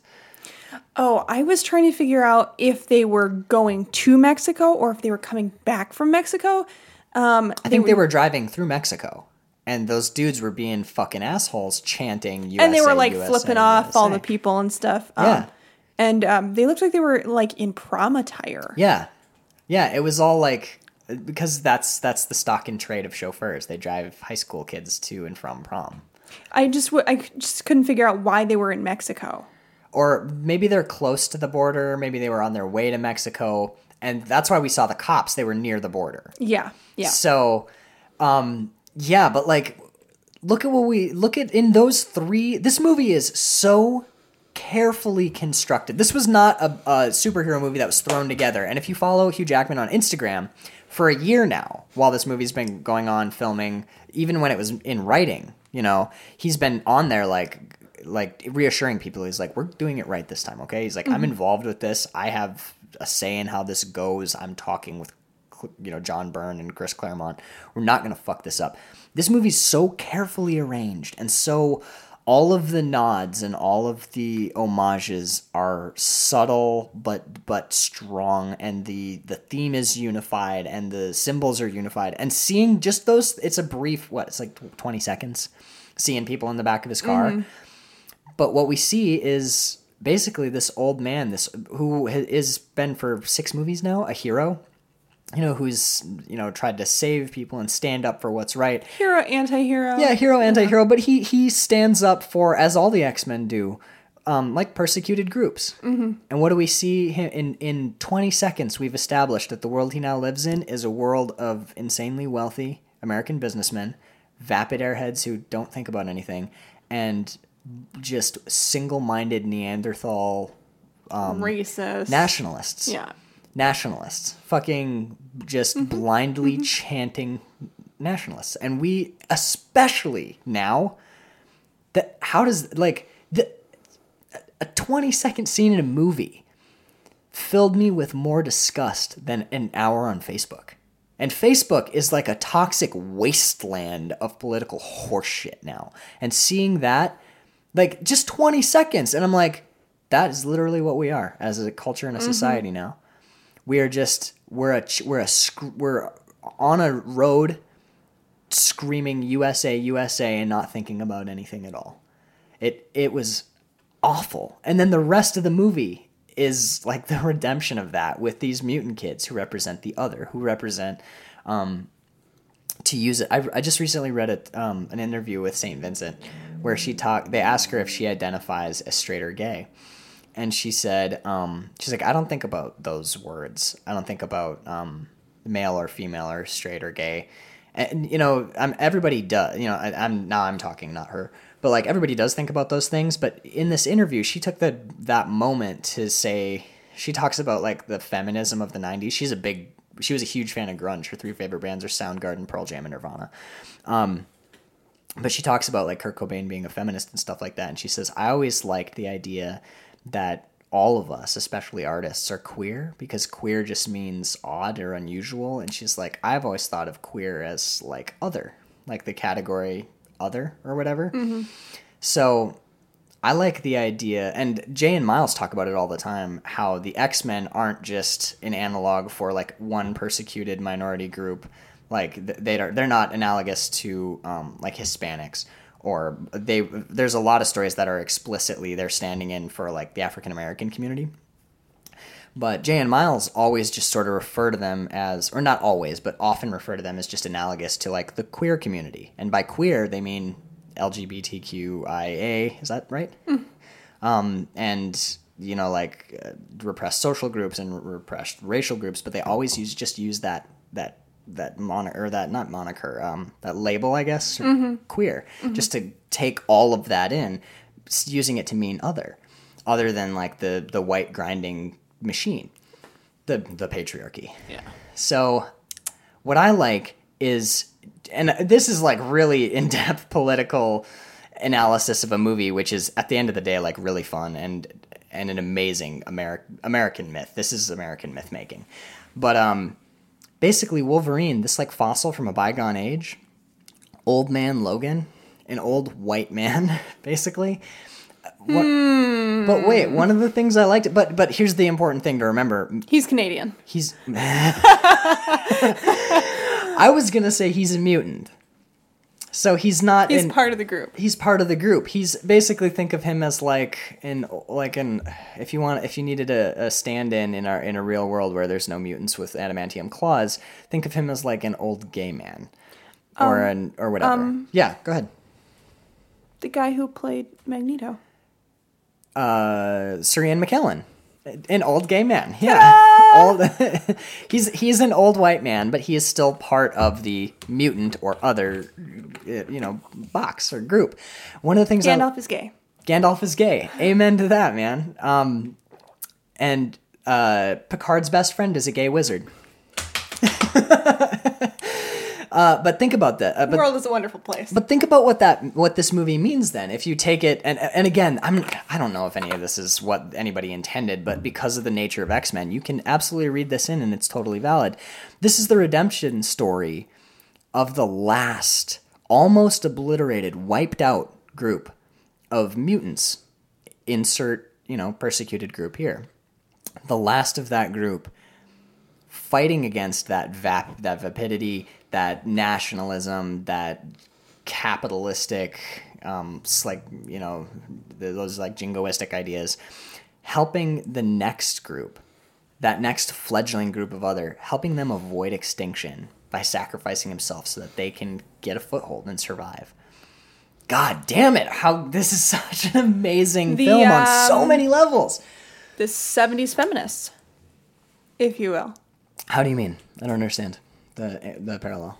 How they are like the last of that original group is still hopefully working in the modern movements that we've been seeing recently. Yeah.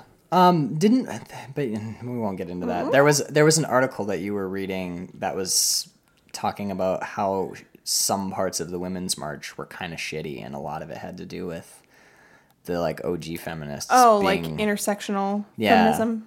Intersectional feminism meets like the OG feminists and how those groups clashed. But they didn't get everything right. That's why you need to keep progressing and keep learning. Yeah, that's true. I mean, that was one of the things, not from Logan, but from Buffy that I really liked today.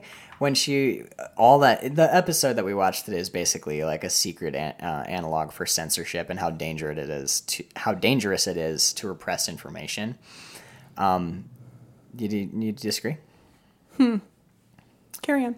Well, like, they were burning they're like burning Giles's books, and they were getting rid of all of his texts, and they were not allowing, again, all like alt kids, call them alt kids or whatever, from expressing themselves. They're like, oh, you're doing all this oppressing the pagans, damn it. Yeah, exactly. It was about like taking groups that you don't understand and forcing them to fit your mold or burning them alive. That was the two options in the episode. Good. Like, those are usually my two options. Yeah, like you either do what I want or I burn you. Yeah, you play by our sheet music or we'll burn you alive. Like that's, but classic. I know you couldn't have covered that. You couldn't have vamped over my disgusting. I didn't know what was going on. So there was one moment I wanted to touch on, which I just thought was like, I don't even know if you caught it because you haven't mentioned it, you haven't said anything about it, and it like I can't believe it broke my fucking heart. It was so perfect. The whole movie is sort of about Wolverine is trying to put together the money to buy a boat called the Sun Chaser, so that he and Charles Xavier can get on this like yacht and go out to sea and just be safe. Just get away from everybody. Just the two of them, go and get on the Sun Chaser and lay in the sun, and Xavier can take his medicine and Logan will take care of him. Their relationship is, like Logan's very cynical and he's dying and he's troubled and Xavier gives him shit. But the little moments of like Logan carrying him up the stairs and laying him in the bed and like helping him go to the bathroom because he's handicapped.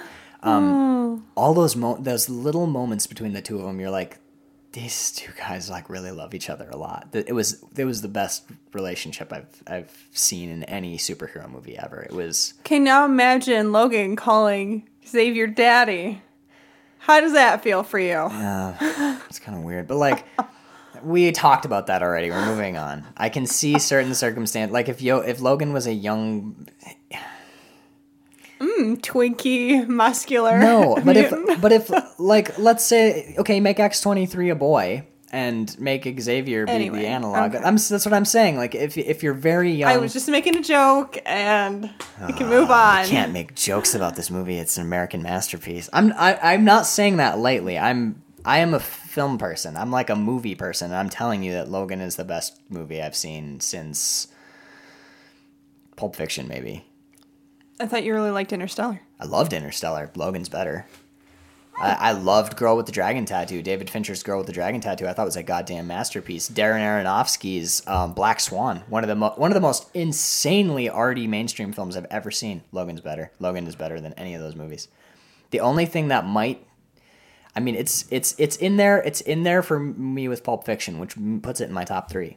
Absolutely. Ooh. I need to do some serious thinking, but like I'm not fucking around, dude. Logan, it might be. This movie it's smart, it's powerful, it uses an epic brush on a small scale. It's glorious.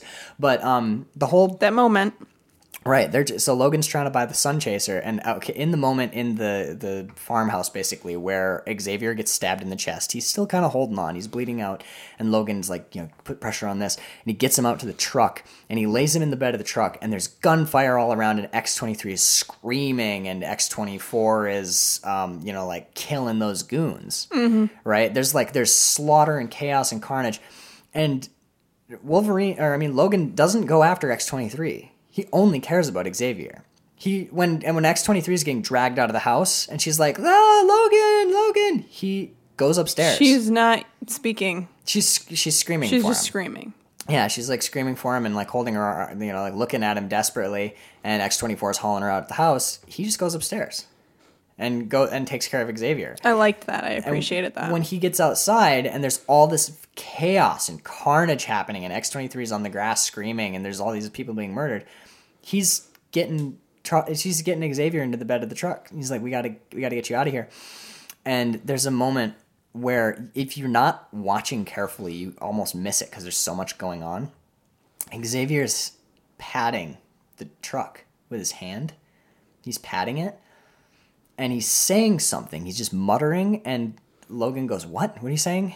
And Xavier's looking at his hand where he's patting the truck. And he goes, at last, the sun chaser. And he thinks he's on the boat. And then he dies.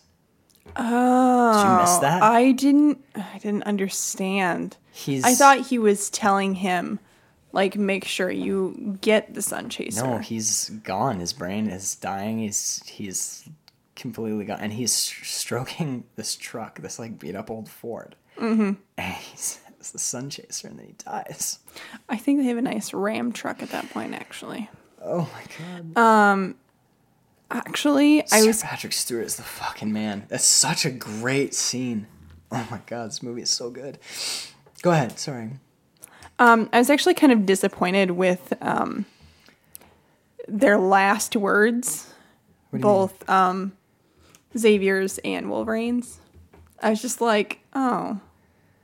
I see. I don't know. Like, it wasn't something that really, like, struck me, and it didn't feel very poignant. Surprisingly, I disagree with you. Wait. Weird. Okay, for real, though. How can you possibly say that Xavier,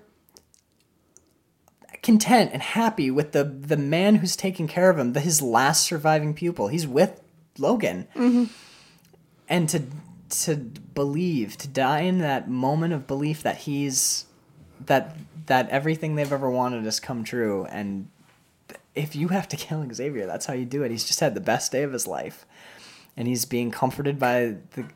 Oh my god. The part of that scene that really got me was where Wolverine goes and picks him up, and he's putting pressure on his chest, and he says, it wasn't me. I was like, oh, because he wouldn't know. He wouldn't necessarily disconnect the two.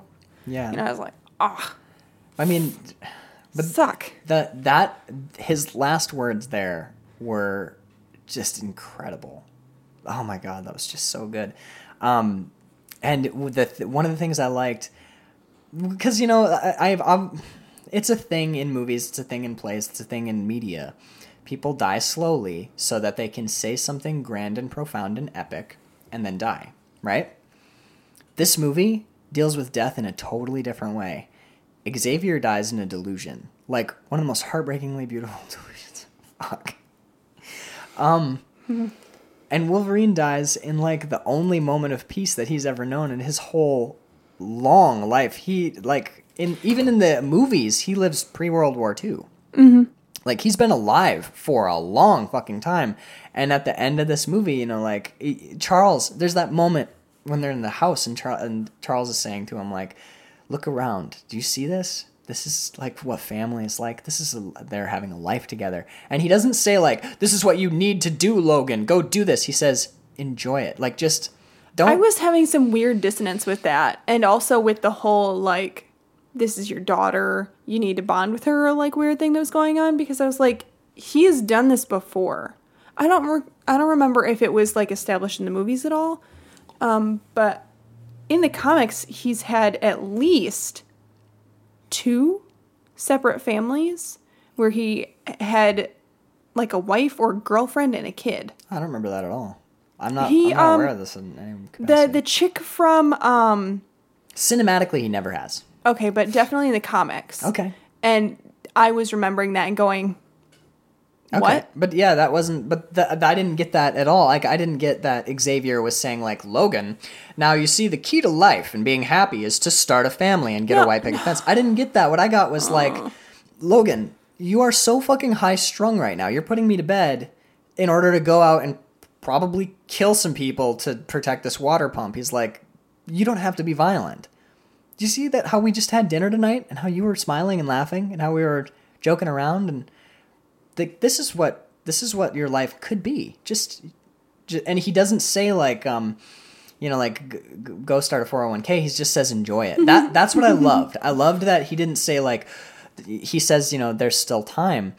And that sort of like implied a long game, like you can still find peace in some capacity. But the line that stuck with me was just, you should enjoy it, which is like, just go downstairs and have a conversation with the wife and husband. Or like find out what the kid's into. Just like don't be Wolverine for a moment. Be Logan for a moment. So at the end, when he's dying, I felt like there was a moment where where that thing that Xavier had said to him sort of resonated, where he was like, oh,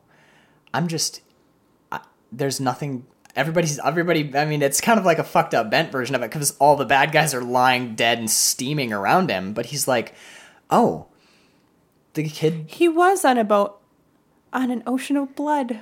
I mean, but like, he's laying there dying and he's like, the kids are safe. They're across the Canadian border.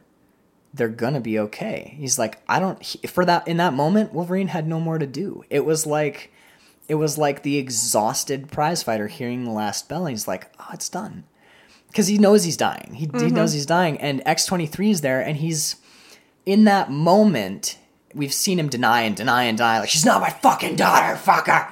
In the last moment of the movie, he's like, oh, I have come as far as I'm gonna come, and the kids are safe, and everybody who needs to be dead is dead.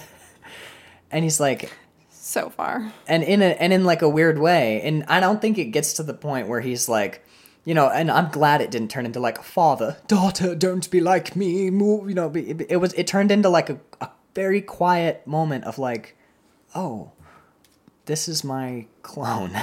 But this is my daughter for whom I've done all this shit. It was a really quiet and beautiful moment. And the other thing I wanted to say about dying words is, rather than have huge poignant speeches about the meaning of people's lives, no. The eulogies. What the fuck is Logan gonna say after burying Xavier? Any big dialogue that they had written would be garbage, right? Because it would have just been stilted purple prose, but to have him be like, there's water. Like, I buried him near water because he wanted to get on a boat. And he has nothing. I'm on a boat. I mean, you're making fun, but this movie fucked with the way that I think about about movie making and about storytelling. Like, there wasn't like a big long speech or like a weird anecdote. He just said like, it's near water, and there's nothing else he can say because the only person he gave a fuck about in the world is dead, and he just buried him by a swamp. So I thought it was really pretty. I did too. I thought the area where he buried him. Yes. Yeah, but that's what I'm saying is like, Logan is at his wit's end. He's been shot and stabbed and cut to pieces, and he's just fucking done. He's so tired. He's so burned out, and he just buried his best friend in the world. We've seen him like twice abandon a child to try and save this dude's life, and ultimately he can't save him. So he's just overcome. He's completely destroyed, and he just says, at least it's near water, and he can't think of anything to say. So you know what he does? He grabs a shovel and he beats the fuck out of his truck, and he almost dies. That is the pinnacle. Oh my God, it's so beautiful. And then in the end, when X-23 is standing there, she's not going to say something in Spanish. Her English isn't great. She didn't even know him that well. She knew him for a week. So what does she do?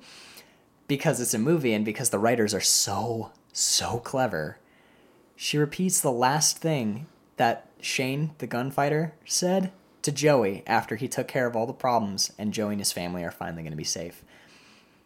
It's basically like the end of Shane is pretty well understood to be a metaphor for a gunfighter going off to die.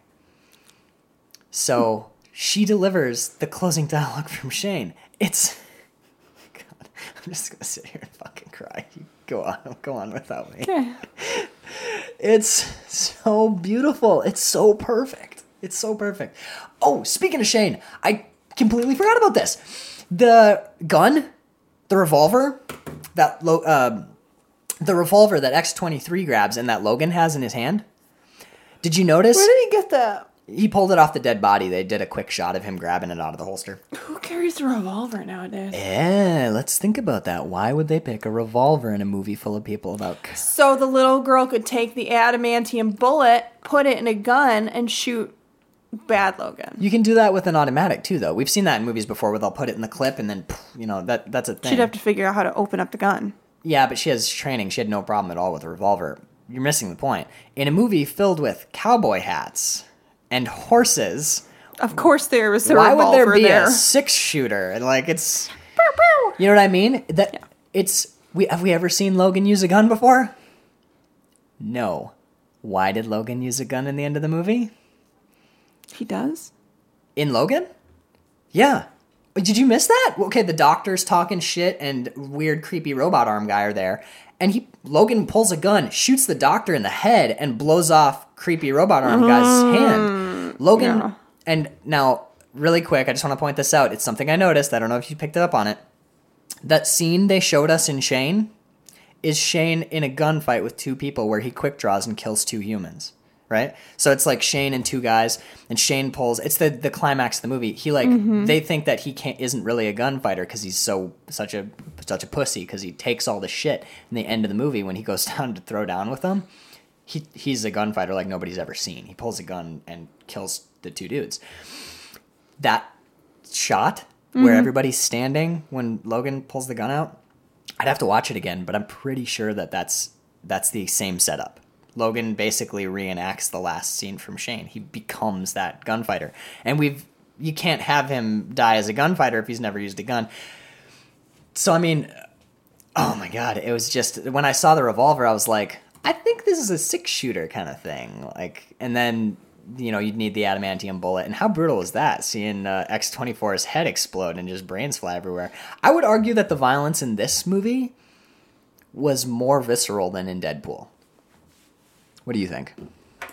Yeah, I guess it doesn't really have that, comedy layer. There's not the relief. The Deadpool violence is very gory and over the top, but a lot of this, it's almost... kind of hyper real sometimes, where they're a whole head will explode or whatever. In this movie, it was just chunks of people's heads exploding and blades coming chunks. Through. Oh, how gross was it to see X-24's eye regenerate after getting shot in the face by the shotgun? Oh, watching his eye reinflate, rise out of the soup of his face. That was fucking nasty. X-24 gets shot with a shotgun at close range, and half his head just turns to mushy pudding. And then, since he has a hardcore healing factor, which Logan doesn't have for a lot of the movie, his healing factor is very slow. And they also, speed it up with this weird green with the weird stuff. Green drug, the, super drug thing. Magic drugs. Magic drugs, yeah. Green magic drugs. Oh, my God. But, yeah, watching his, face reconstruct wasn't so bad, but then his eye, fills up like a balloon in his head, and you're just oh, God, it's so nasty. I'm sort of oh, I see what you did there. He's got his eye back. The last 2 things I wanted to... I had notes. I had so many notes. The last 2 things I really wanted to talk about was... I was done, man. I was... At the end of that movie, she says the last lines from Shane. He's buried under a cairn of stones. And they go to leave, and she stops. And I was like, what more could you do to me right now? How much more could you break my I was fucking so heart? glad they did this because I was sitting there going, what the fuck? Why? Because... The cross. I was what? Yeah, but you're very tuned into, the offensive nature of religion. Well, I just didn't think it made any sense. Yeah. I didn't understand why the kids would have done that. Because they're kids, your base understanding of people die, you bury them and put a cross where their head would be. That's commonly understood. But I mean, I didn't understand why they would, I guess, think Christianity. You're way overthinking that moment. They're they live in a fucking cell thing. How would they even be introduced to religion? Okay. I doubt it. If X-23 has been reading comic books or watching any sort of pop culture thing, what do you do in a movie or in a TV show or in a comic when someone dies? You bury him in the desert and put a cross over him. Like, even if... I didn't feel like they got those things. No, but we know that X-23 has read comics. They explicitly say it like 100 times. I feel like it was just those two issues that they had. And they were supposed to be like a magical like thing that the nurse had snuck into them. Okay. I didn't think like contraband. Yeah. I didn't think this was something that they were like reading regularly, like lounging around reading comics. Okay. Well, I guess we'd have to like look at those specific issues, but that is, as far as like nitpicky stuff goes, that's the extreme. Because I mean, okay, how would the kid like? These kids seem to be pretty well put together. They know how to administer drugs. They know how to use shortwave radios. They know how to military training. Both those things. Yeah, but you don't think there's any way that they could have gleaned pop culturally from something religion? Glancing? Oh my god. I don't know. It didn't make any sense to me. Really? I thought it was very strange. In the moment, that took you out of it. Yeah. I was looking at it going, what? Wow. How would they know to bury a body? How would they know to brush their teeth or how to tie their shoes? Or this doesn't make sense to me. That grabbed you. That's weird. I mean, okay, that's fine. It is what it is. Anyway, I thought the end of the movie was really good. So what do you want to talk about now? Don't you want to talk about the X? Because that got me. I went from being, what the fuck? And she goes over and she turns the cross on its side and makes it an X. And I was like, that is appropriate. Yeah. But I don't know. I'm literally, for the moment, flabbergasted that your brain works that way. What? That I don't understand that. Like you grabbed a detail and made a plot hole where I never in a billion years would have been like, now these children have been in a military compound only getting military training, therefore they could never have been introduced to religion. So when they bury this corpse in a traditional manner, they would not understand the concept of religion nor the symbol of the cross to place it there. I was like, when you said that, I was like, how? I mean, I guess... Wouldn't that go against what they're trying to get these kids to do, to introduce them into religion? Not necessarily. I mean, okay. Even if it's just military training, even if it's, and I'm not saying like they would be, but like, what is Arlington National Cemetery? It's all crosses. It's a field of people buried in the ground with crosses at their heads. I'm not defending religion in any way, but I never would have grabbed that. I'm not even saying like you're wrong.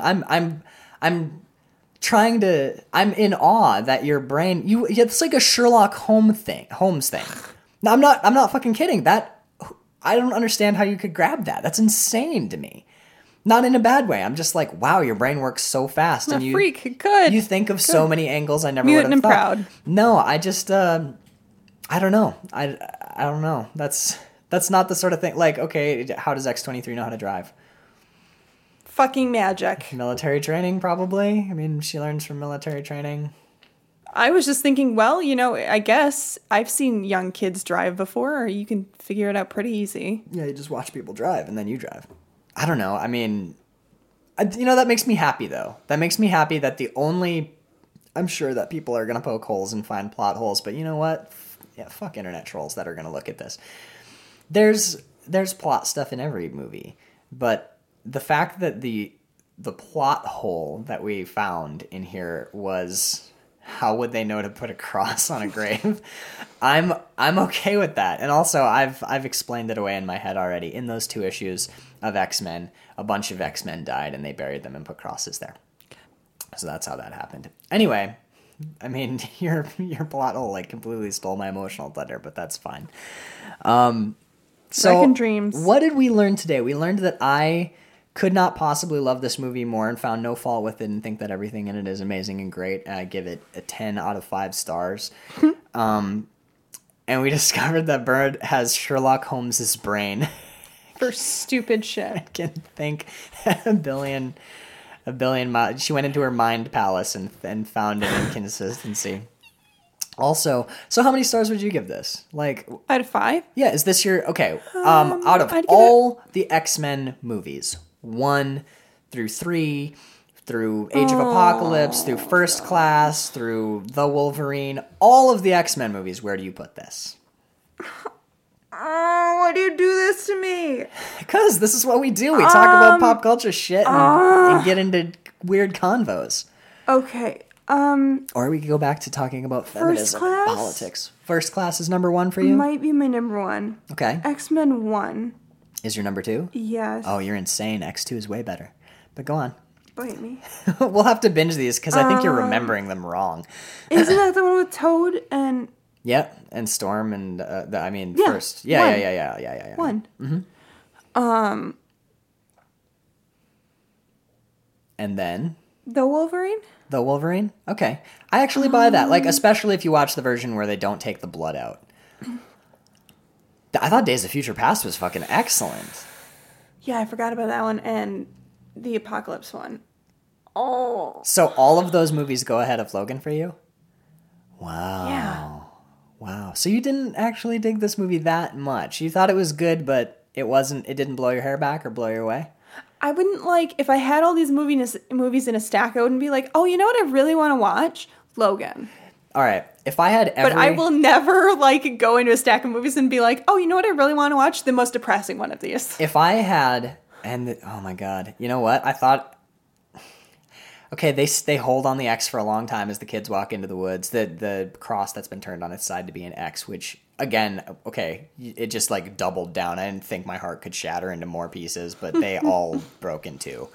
I'm like, Jesus, this is amazing. And I'm like sitting there crying. I'm hoping that I can just sit through the credits and like compose myself and then put my sunglasses on in the theater and walk out. That's why I had my sunglasses on. My eyes were like red and puffy from fucking crying for 2.5 hours. Not crying in a bad way, man. I cannot emphasize this enough. This is, I know my shit when it comes to movies. Especially know my shit when it comes to Westerns because I took a whole class on it and I did really goddamn good in that class. This movie is fucking brilliant. It didn't feel as triumphant as I wanted it to feel. That's what I loved about it. Like, I've seen movies. I've seen the Avengers, you know. We've beaten the alien hordes, thank God. This was like an old man managed to save a handful of kids and then he died. God damn Schindler's it. List? How fucking beautiful is that shit? So I'm sitting there and I'm like, okay. The credits are going to come up. I'm just going to recover. It's going to be fine. I'm going to like wipe my eyes off. I'm going to sit here in the dark and I'm going to sniffle a little bit quieter and then I'm going to stop crying. And then Johnny Cash started playing. And I cried for another 3 minutes. I cried through the fucking credits. This movie is perfect. Anywho. Anyway.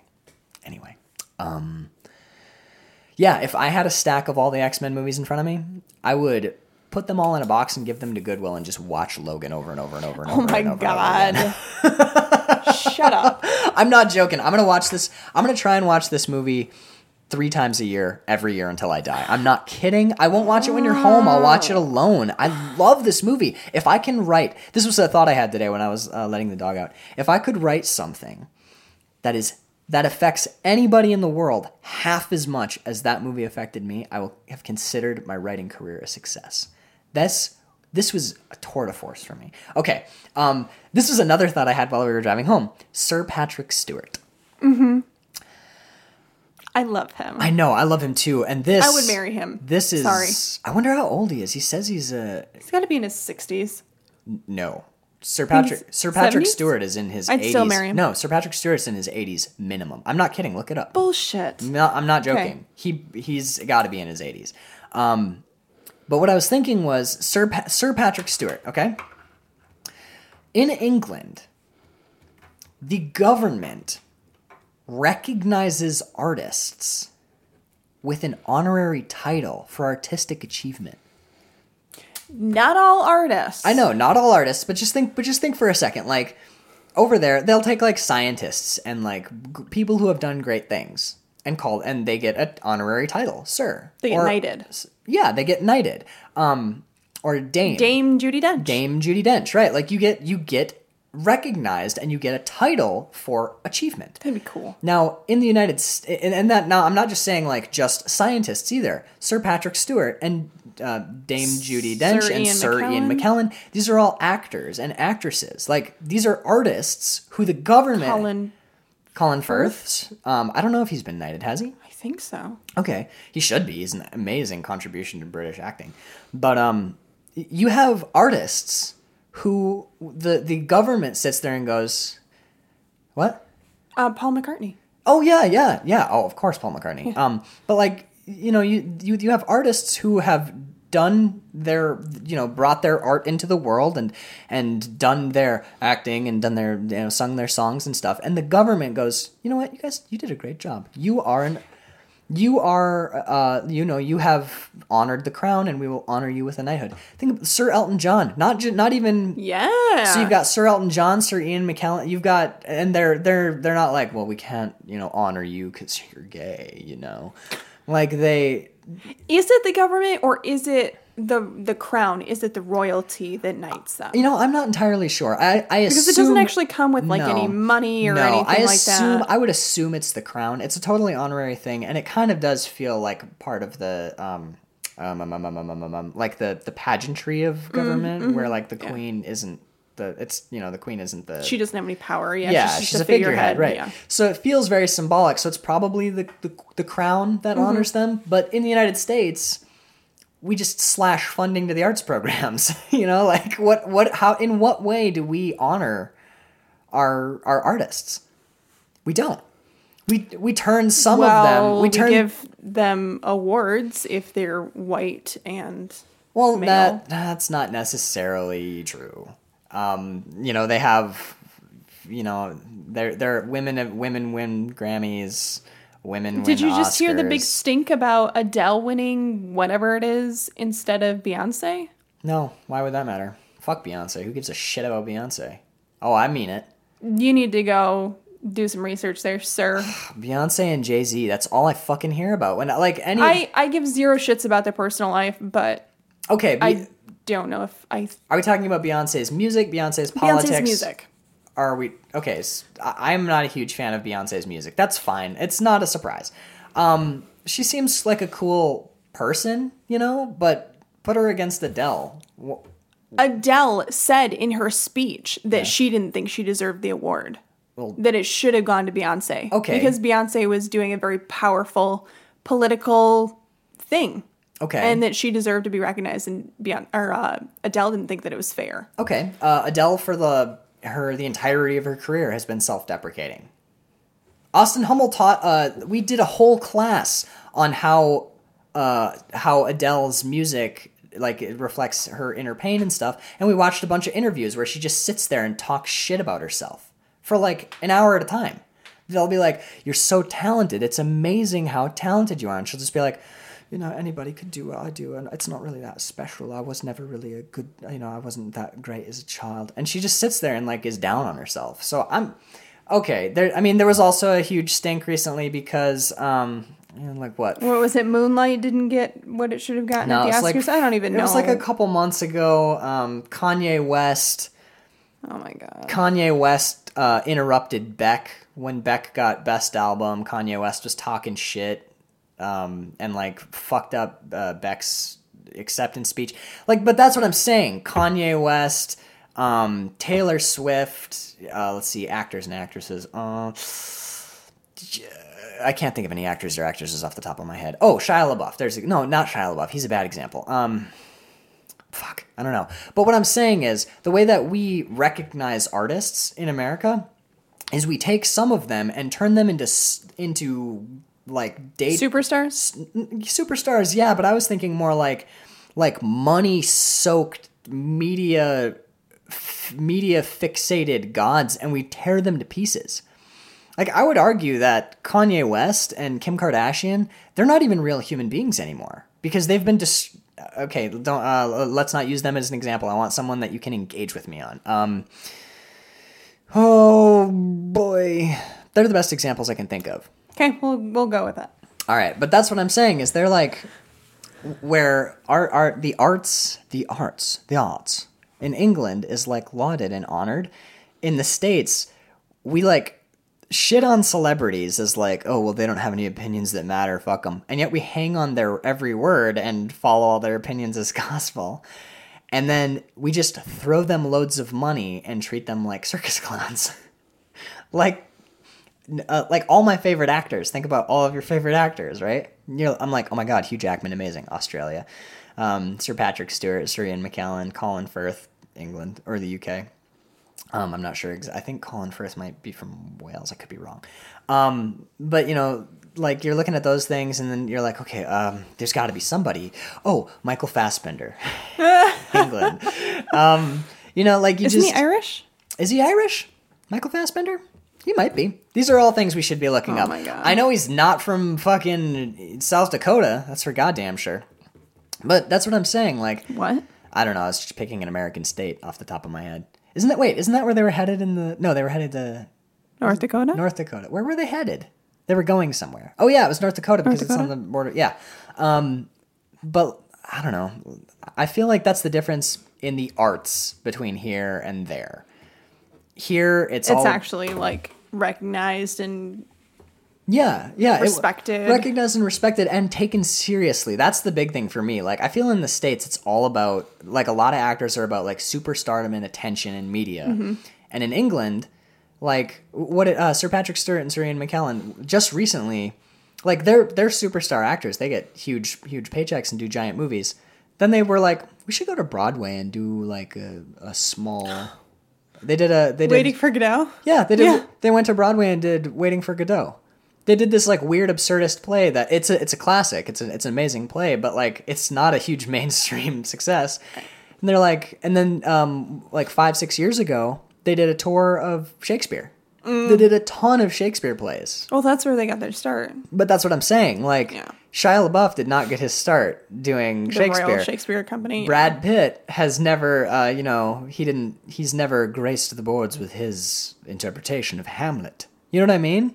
Like, that's the difference between American acting and British acting. And I'm not being elitist, but I'm kind of secretly being elitist. Thinking about that, have you seen where, like a movie where Americans did Shakespeare? It doesn't work. We're always like, huh. I hate to say it. There's I think it's in Richard III, where Ian McKellen plays Richard. It's amazing. But Robert Downey Jr. plays a role in there, and he's like sticks out like a sore thumb. I hate to say it because I love Robert Downey Jr. He's a good example of a good American artist that I admire. He does interesting projects. He hasn't always. He's sometimes done a lot of stuff for money especially when he was younger. But he cares about acting. What? Weird side note, I think he's definitely gotten way better looking as he's gotten older. Like, I've seen movies of him where he's younger, and I'm like, eh. Yeah, he's attractive now. He's very attractive now. I think the young thing was a lot of drugs, and later life, he kind of got his shit together. But he also found himself. I think he discovered who he really was. He got groovy, and he got put together. Groovy. Yeah. Oh shit, I was just gonna say, we should watch, speaking of Shakespeare and British actors and interesting interpretations, we should watch Macbeth with Michael Fassbender. Ooh, Mackers. Yeah, we have not watched that yet. Anyway, Sir Patrick Stewart's awesome. American actors need to up their game. That's kind of... Do you want to talk about podcasts, or since we've been talking for 2 hours about Logan, do you want to just get out of here? Probably not. Let's just check out of here. I'm really glad you went and saw that movie with me today. As I always am, I'm sorry you didn't enjoy it more. That's fine. Do you think maybe movies aren't your thing? I don't know. Maybe. I mean, when's the last time I saw a movie where I was like, oh my God? Yeah, I don't think I've ever watched a movie with you where you've been blown away. Where you've been like, that was a genius, that was amazing, that was perfect. Oh my God, I fucking love that movie. Can you even name? Do you name? I'm sure it's happened. Top 5 movies, top 3 movies. My top 5 movies. Yeah, can you name like any in your top 5? Do you have any that's? Why do you make me do okay, this? don't even make a list. Just name a movie that you were insanely impressed with that really blew you away, like 1 or 2, or just something that pops into your head where you're like, that was great. Do you have any? Yeah, I don't think you. Yeah, I just get so anxious when you do this to me. My mind just goes. Could we do this? Could we do this? Next week on Chatman and Robin, will you tell us 5 movies that you were very impressed with? Okay, folks at home, to prove that the woman who's married... There's a brain in my head, I swear. The woman who's married to the aspiring screenwriter, actor, and director does in fact like movies. We're going to prove it next week on Chatman and Robin. But for this week, let's... if you really quickly, if you want to follow me and my insane fluctuating passions, or follow Bird and her... you can find us on Instagram at actualmaxp and the.artistbird. The.artist.bird. No. Am I? Yeah. The.artist.bird. I'm on Twitter at Max J. Peterson. You can find us. I officially deleted my Twitter. Yes, Feels so good. You can find us both on Facebook, but honestly, I'll be straight. I haven't been on Facebook in days. I barely go on Facebook anymore. I kind of just don't give a shit about Facebook. Instagram is where I am alive, and I'm barely alive there because I'm doing all sorts of projects and stuff. We both have websites. Mine is quillandfilmproductions.com. And based on a conversation Bird and I had yesterday, there's going to be some shit on my website by Monday. Yes. You better believe it. Now, Bird, you have a website as well. It is theartistbird.com. And that is everything. Go and watch Logan. Bird had some issues with it. I loved it more than I could ever love anything other than my wife. Yeah, good save. Thank you. I'm telling you, I would love some of my friends who are into movies as much as me. I'd like to get some other opinions on Logan. It blew me the fuck away. So yeah, all we talked about was Logan this week for 2 hours. So that was Chatman and Robin for this week. We will get to Tank Girl, by the way. We talked about it, but man, once you see Logan, you just can't not talk about how amazing it was. Let's go see it again. Let's go see it again right now. Okay, we got to go do art and be productive, and so do you people. Thank you for listening. Go watch Logan. That has been Chatman and Robin for this week. I'm Max Peterson. And I'm Bird. Holy podcast, Chatman.